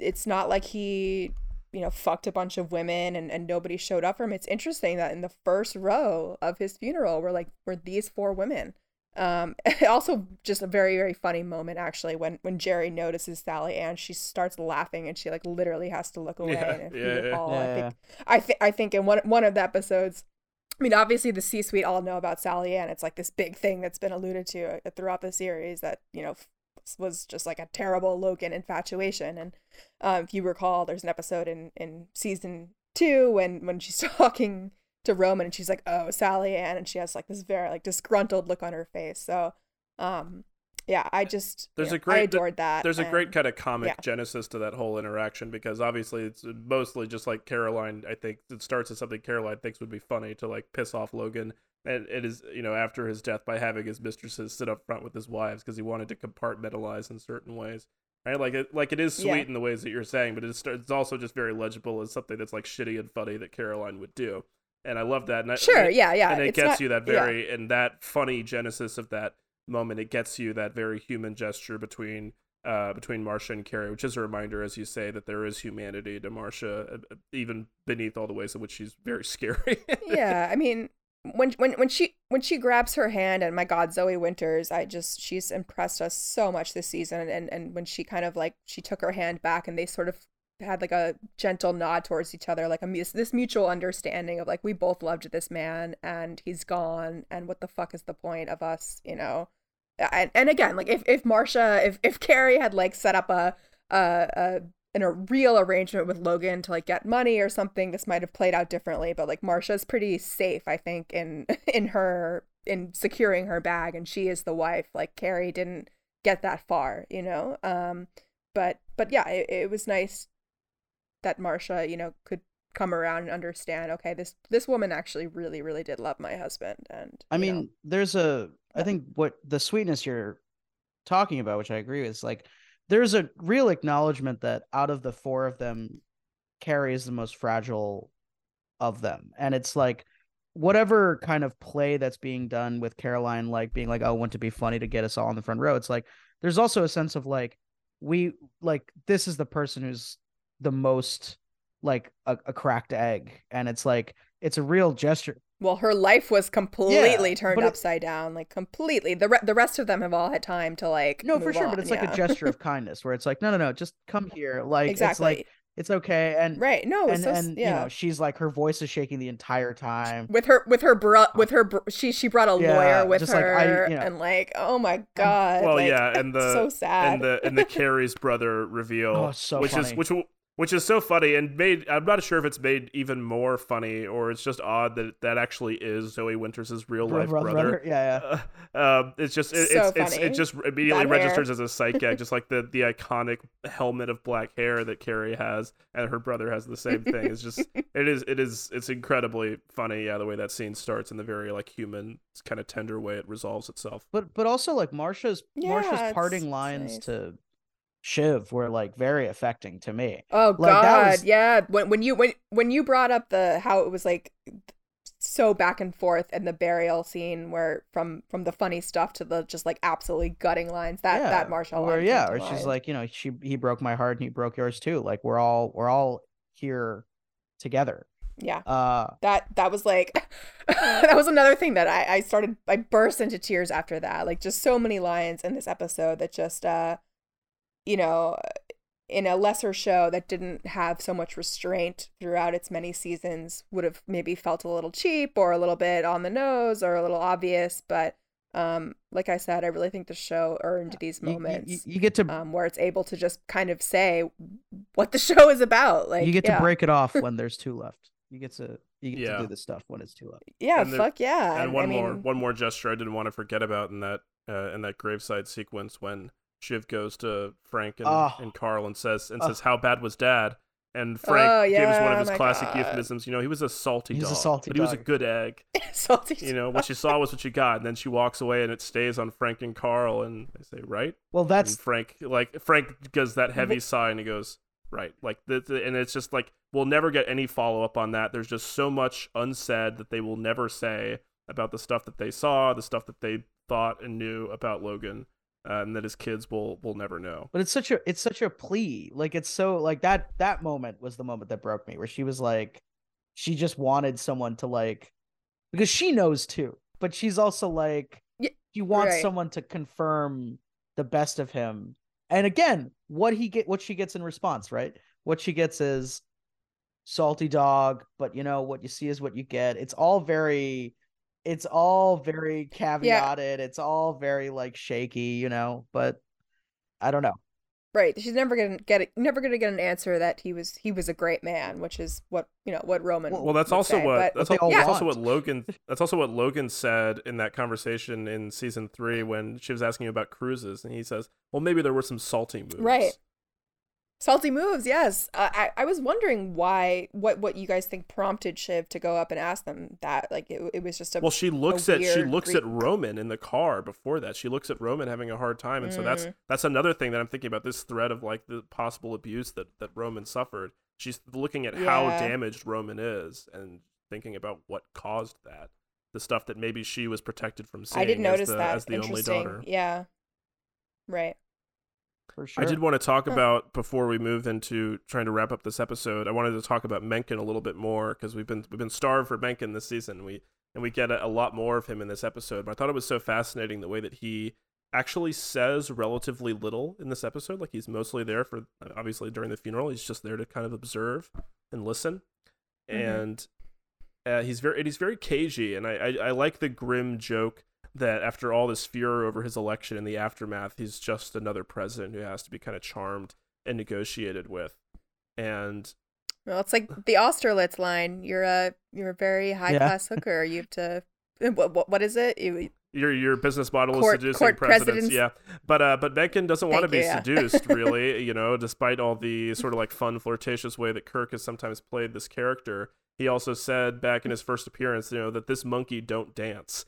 And when you realize, when he has that conversation with Kendall, an amazing gesture from Kirk when Kendall's kind of winding up and Kirk just leans all the way in. He just gets very close to his face to listen to what Kendall's about to say. And when he says, "Oh yeah, I'll try to help about the deal," you realize that like he is only interested in these people for as much use as he can get out of them before he can like install somebody else who will be more pliant to his wills. Because then immediately afterwards he has to deal with Greg, and he has to deal with Connor, and he's like, okay, I get a very dark joke that like American Hitler gets into power, and immediately he's like, oh god, I have to deal with all these like boring bourgeois assholes, like, yes, I want to exterminate all the brutes, but at what cost? No, it's it's funny because it's like, what if Trump was 20 times more handsome and 50 times more oily, and somehow this is how they landed on Mencken. And Kirk's performance is just like, it's funny because like, Justin Kirk historically is this kind of like, multifaceted actor. There's a lot of relatability there in what he's done, and this is like the one where it's just like, oh man, you broke it off. Like you are snake oil salesman of the highest order, where you are using snake oil to mousse your hair, almost. Like it's like horrifying. And he's completely has no sense of like morals or loyalty, like at all. Like he has his program presumably, but like he has no sense of like loyalty to these people whatsoever. He is not interested in them. Like he is so cold in this episode. And you really see that, like, again, like there's that implication that he calls Matsson to give his blessing to the deal, but we don't see it. We don't really see him being particularly impressed by anybody. He's just like, but he does seem like sort of tantalized by the idea of like corrupting Shiv and bringing her over to his side. I think that does kind of delight him a little bit. Absolutely. Well, it was an interesting conversation. There was that line that stuck out to me, was about like Logan's ideology, that Mencken's like, well, there was an ideological sympathy, compatibility. Yeah. And Shiv's kind of like, what did she say? Yeah, he My was dad about had deep ocean currents swirling in his gut, but on specifics, he was about money, winning, and gossip, which is true. Logan said in the What It Takes episode that ideology is not important to him. It's about popping, and being, being a little spicy and sexy or whatever. So yeah.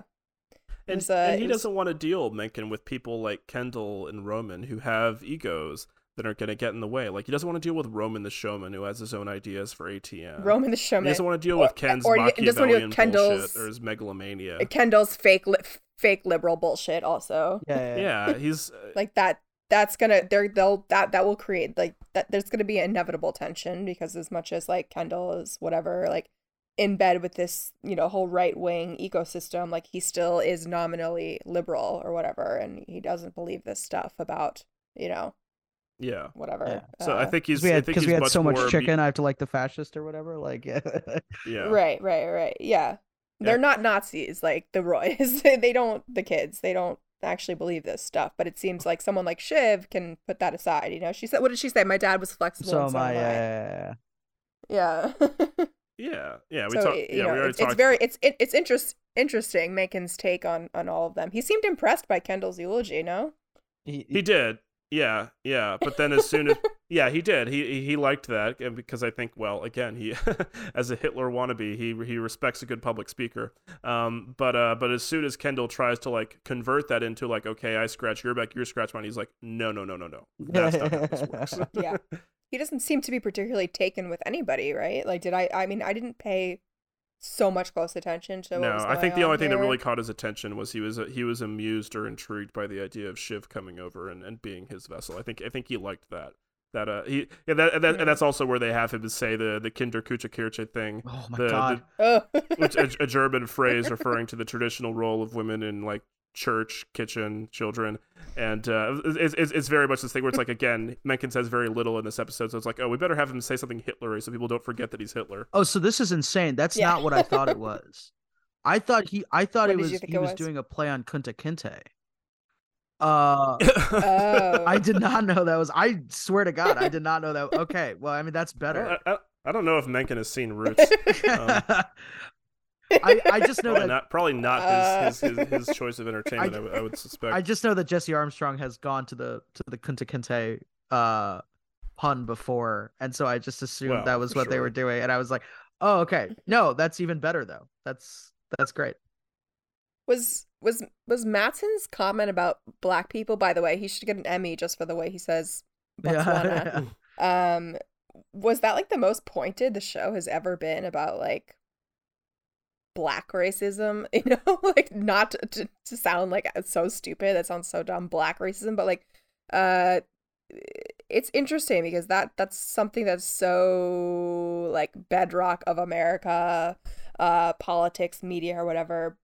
Not so much, not totally kind of different layout of that in the UK compared to our history. Nobody quite has our history, but the show kind of like avoids ever talking about blackness and Black America and that history and that sort of history. I do think that like Connor brings it up at one point, right, where he's like yelling at Shiv. He was like, what do they say? Like, no blacks, no Jews, no women above the third floor. Yeah. Like, there's like, oh yeah, it definitely comes up for sure. I mean, like, but it's always is kind of like an ironic joke, right? Or just as a reference to like the beliefs that people are supposed to have. What he says is also just right. I mean, it's like it is. Yeah. It's like a very obnoxious thing for like a Scandi Sochdem European who also has like some weird right-wing libertarian tendencies to say, like very obnoxious, but just very correct. Accurate and very good acting too. Yeah, like the way he said it was like, yeah, it's such a good evocation of just the idea of instability and the idea of these characters being at a transition point. The idea that American democracy is actually much shorter lived as an experiment than going back to the founding, and it seems like there's a good contingent that are ready to give up on that. There was an interesting conversation between Mattson and Logan at the end of season 3 about America, and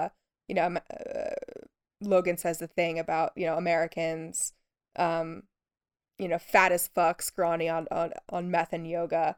There's cultural stuff that we could dive into here, but we can save that. But I thought it was interesting and a great line read, the way that he said it, and so true to how Europeans do talk about Americans, and like our sometimes we do need to be taken down a peg a little bit and reminded of things like that as Americans. Also, you bringing up Connor with the no blacks, no Jews thing made me think of that he had a eulogy written out that was too long, and that would have put them up made them liable to being sued. So maybe he did have some stuff in there about it's formally inventive. It's I died laughing. It's formally inventive. Yeah, Yeah. was Connor going to spill some tea in his Yeah, eulogy? it's open to legal action is the eulogy. It will leave us open to legal Oh my action. God. Yeah, I would have loved to have heard that speech. Hilarious. Jesus, yeah. It's also like 7 pages long. I love where she's just like flipping through these pages and she's like, this is really long and insane. It's too long, yeah. Imagine it's like stream of consciousness, like Joyce, like what are you like? Totally, but I'm sure it would have been like, oh my God, we would have gotten a ton of good like childhood 100%. stories. But yeah, in another world. Okay. What about Tom I was gonna Wamskins? say, Where the oh fuck my is that guy? I was gonna say, well, yeah, this maybe this gets into a little bit of our, if we want to do any light speculating about the finale. You know, it's as you remarked, Gabby, Tom has spent the last few episodes being very tired, very overworked. The show's really underlining this for some reason. What are they building up to with this? We don't know. What's going on? Am I totally off base here that something crazy is going to happen with Tom? Because they cannot end Tom Wamsgan's arc with him being fucking tired from the election. I don't know. Why not? It's funny. I don't He's just like, I don't know what's coming, if they just end the next day and he's just like still stuck in the basement of ATN. He's just like permanently trapped there at the end of the series. That's funny. Like he gets his position of influence. He falls that asleep wanted, at his desk. It sucks. He can't get any rest. Yeah. I think that's great. True. Yeah. Fair enough. What odds do we have on Tom as CEO? Where does he rank? Was it okay? I'm not. Well, just quick question. Tom not making it to the funeral, like, was that ridiculous to anybody else? No, he's like, very busy. It's like a once in a lifetime thing that he's dealing with at ATN. But it's Logan's funeral. He can't pop out for an hour. He wouldn't have missed it if he was alive. He's in charge and everybody's resigning. Darwin's going to resign. Everybody is like quitting around him. Somebody has to stay with a hand on the tiller. The graphic that they had in the beginning was so excellent. funny. Oh yeah, shout out to the art department. Whoever so cooked good. up that NYT spread. Apparently, which apparently in show we're meant to understand that somebody cooked up overnight at the Times offices. Listen, the people at the Times offices are as tired as Tom dealing with Tom's bullshit. Yeah, apparently. No. Yeah, anyway, I'm just throwing it out there that Tom, maybe he's sick or something. I don't know. He definitely has to have. He definitely has to have something to do in the finale. I'm sure. I just love that. Yeah. Oh God, he gets off a couple good lines where he's like, "Your father's lost a lot of influence in the last few days." I was like, that's really good. And when Caroline comes up and she's like, "Oh, congratulations," she goes, "Yeah, it would be amazing if it wasn't a total fucking disaster." Yeah, which is so funny because that applies both to the pregnancy and to the election. And but him and Shiv again, like once again, they have a little soft moment where she's like, "Go back to the apartment," and who knows what's gonna happen there? They're going back and forth. Their relationship is like the meme with the graph that just says we're back. It's so over. It's just like up and down, up and down, up and down. It literally. I can't keep track. I've given up trying to track this. You know, I've talked to some people who were like annoyed that like there was Tom Shiv stuff in this episode because it's like haven't we been over this? I was like, yeah, I agree. We've kind of been over it. But it's the end of the series. Give them a break. That's why the episode's so long. Shut up. Something is gonna happen. They've done so much amazing Tom Shiv stuff all season. It's also like 4 minutes long in an episode that's like 73. I'm like, it's fine. Like, we could have gotten more Peter Munyon lines. Think about that. Oh yes, Daddy's here. Munyon saying "Daddy's here" is so funny. The way Shiv just like no sells the like you were one of his favorites, the complete deadpan. Yeah, he always asked about you. And then he goes and like scans for influence, and I love how Caroline is always remarking on just like how awful he is. It's so funny. Didn't he? And then when didn't he also like offer to be the casket, like to carry the cat? Yeah. That's what I was gonna say. When Tom couldn't come and like be one of the pallbearers, and Greg, he basically told Greg to do it, but then Peter was like, I can do it too, and Shiv was like, no, and then she said yes to Greg, which maybe she's realizing that she should be nicer to Greg. I don't know, so he doesn't fuck her over. Yeah, I gotta say the Greg odds increased considerably this week for the Greg CEO endgame, because obviously like the promise that Mattson makes to make it of a US CEO, it's implicit that it's like it's obviously not going to be Shiv, or like that's what they're setting up. Like Shiv's assuming it's going to be her, but it's obviously not going to be Shiv. Like that's what they're teeing up. And Mattson and Greg have been growing closer over the last couple episodes. So it's like there. He called him it's sexy. It's like there is a path. I'm seeing a path. No, like it's thin, no but it's way, there. no way, no. I'm joking, of course. As we've talked about, Greg's CEO is something I just cannot countenance happening on this show because it would just break the plausibility of this universe. Like a 28-year-old guy with no resume would not get this job in reality. No. Therefore, it won't happen because the writers wouldn't do anything to broke reality in that way. The board would never ever go for it. Like it's a move. It doesn't make any Greg sense. is gonna he's gonna win something. I know he will probably win something. I just feel like that's where it's going. But the top thing, like all of a sudden they're gonna make the show about fucking Greg. No. Yeah, you might as well put Connor in that spot. Yeah. I Frank's reaction to Greg being like, well, so I would be number 2, and Frank just bursts out laughing. He's like, oh, it's a nice try, kid. Like, really, really well done. Back in the day after the death. He may get the decisive board vote though in the Gojo deal. That would be a fun outcome. That would be a fun outcome. Wait, what? Like if he gets Ewan's board seat or whatever, and he has to cast a vote to decide the Gojo deal, that would be funny. Yeah. I wonder if he's gonna get Ewan's board seat. Has that been discussed? I don't know. We haven't really go back to that again. That's not something I'm super interested in at this point. In terms of teeing up the finale, what we think is going to happen in the finale, I think the only thing that I would say officially on this podcast is I think that the way that they have built up the Gojo deal all season as the end game in terms of like who's going to be the CEO means that it's kind of something the show is honor bound to undermine at this point. To play against convention in some way. Like that can't be the thing that the episode is about. Like the actual finale is going to be about something else. Like we'll see what happens with the Gojo deal, but I feel pretty confident that there will be something else unexpected that the finale is actually There will be so much else unexpected that will be not about the business. It's hilarious to me to see like the breathless like who's it going to be? Who's winning? Because honestly, I didn't watch Game of Thrones, but I can't. But I guess that's how people approached Game of Thrones. But like, yeah, honestly, like it's so low on my list of concerns. Who wins? Nobody's gonna win. Nobody will fucking win. I got so mad about this. Where I'm like, are there? Because I'm naive about a lot of things, unfortunately. But I was like, there are people who are watching this fucking show wondering who's going to be CEO. Well, I think, like, what?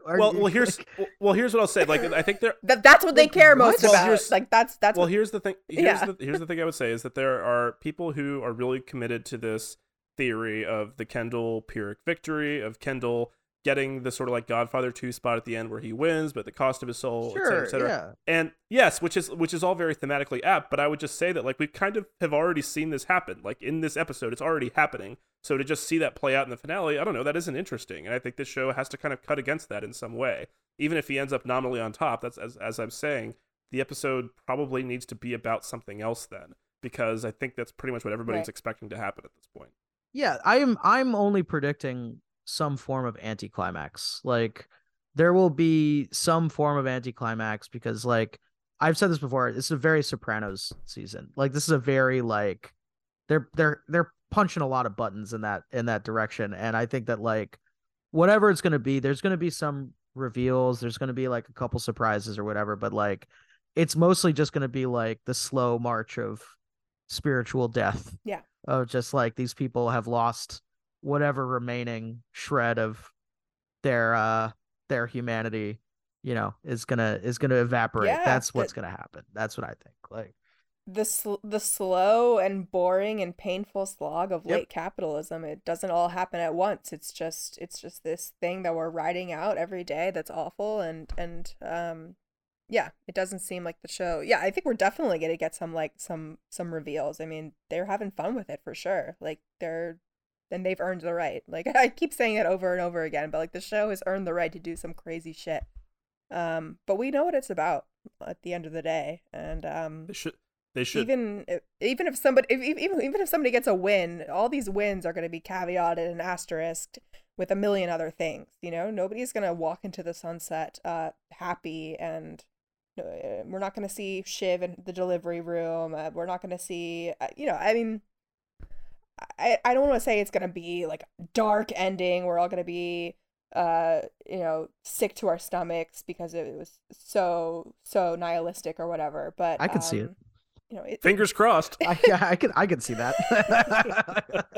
Like, God, I'm trying not to like have a nervous breakdown about this. So I'm talking to myself like it's gonna be okay. There's gonna be something to hold on to. I think they got the sentimentality out of the way for most of the and to really kind of bring it down.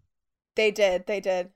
I'm scared. I mean, all the finales have kind of gone for the real rip your guts out pathos in a real way. So I'm sure there'll be some of that here. Like I said, they got the audience alienation thing out of the way too in the election episode. Like they already did that, and they've given us the nice curtain call. So really, like anything's on the table. They can do whatever. It's 90 minutes, is it not? Is it? Yeah, it's 90 minutes. Yeah. Okay. The fuck is a 90-minute Succession episode look like? No idea. It's so bizarre. I'm scared. Yeah. Another thing they've been restrained about till now is like keeping those episodes 59 minutes just until right now, till the very end. These last two episodes. Was Connor CEO an hour? Was that an hour, or did it go over? Connor's wedding. No, it was Connor's wedding. I'm sorry, not Connor's CEO. They've all been at right about an hour. They've all been like maybe an hour one or an hour two. Yeah. Okay. They've all been right about an hour. Mm-hmm. Yeah. All right. Good discipline. They're not doing their Game of Thrones TV movies. Yeah. We can only hope the finale's as good as Game of Thrones. All right. We should call it here. Vikram, great to chat. Love connecting. Love talking to you. Love to circle back. Love to circle back. So great to have you back. Love to circle back. What you got going on? What you want to plug for our listeners? Oh, you can follow me on Twitter at FauxBeatPoet, FAUXBEATPOET. That's usually where I post my writing. I am the editor of Downtime Magazine. We're doing some great stuff over there. It's downtime.jambys, JAMBYS.com. I'm a contributing writer for The Nation, and I should have a couple pieces going up the next month or so. And but if you follow me on Twitter, you can for as long as Twitter's still around, you can see my writing. And I'm trying to write all over the place, so that's where I am. If literally nothing else, Twitter is good as a repository of links to Vikram's writing, which is always worth reading. You're too kind. You're too kind. All right, folks. Thanks, everybody, for listening. Thanks again to Vikram Murthi. Thanks to Gabby and to our producer, Dan Black. If you are enjoying the Roycast, please leave us a rating and a review on iTunes, Apple Podcasts, Spotify, or your app of choice. You can also show your support with a contribution via the Square link in our bio. We'll be back next week to discuss the Succession series finale. Until then, everybody, take care of yourselves. Goodbye.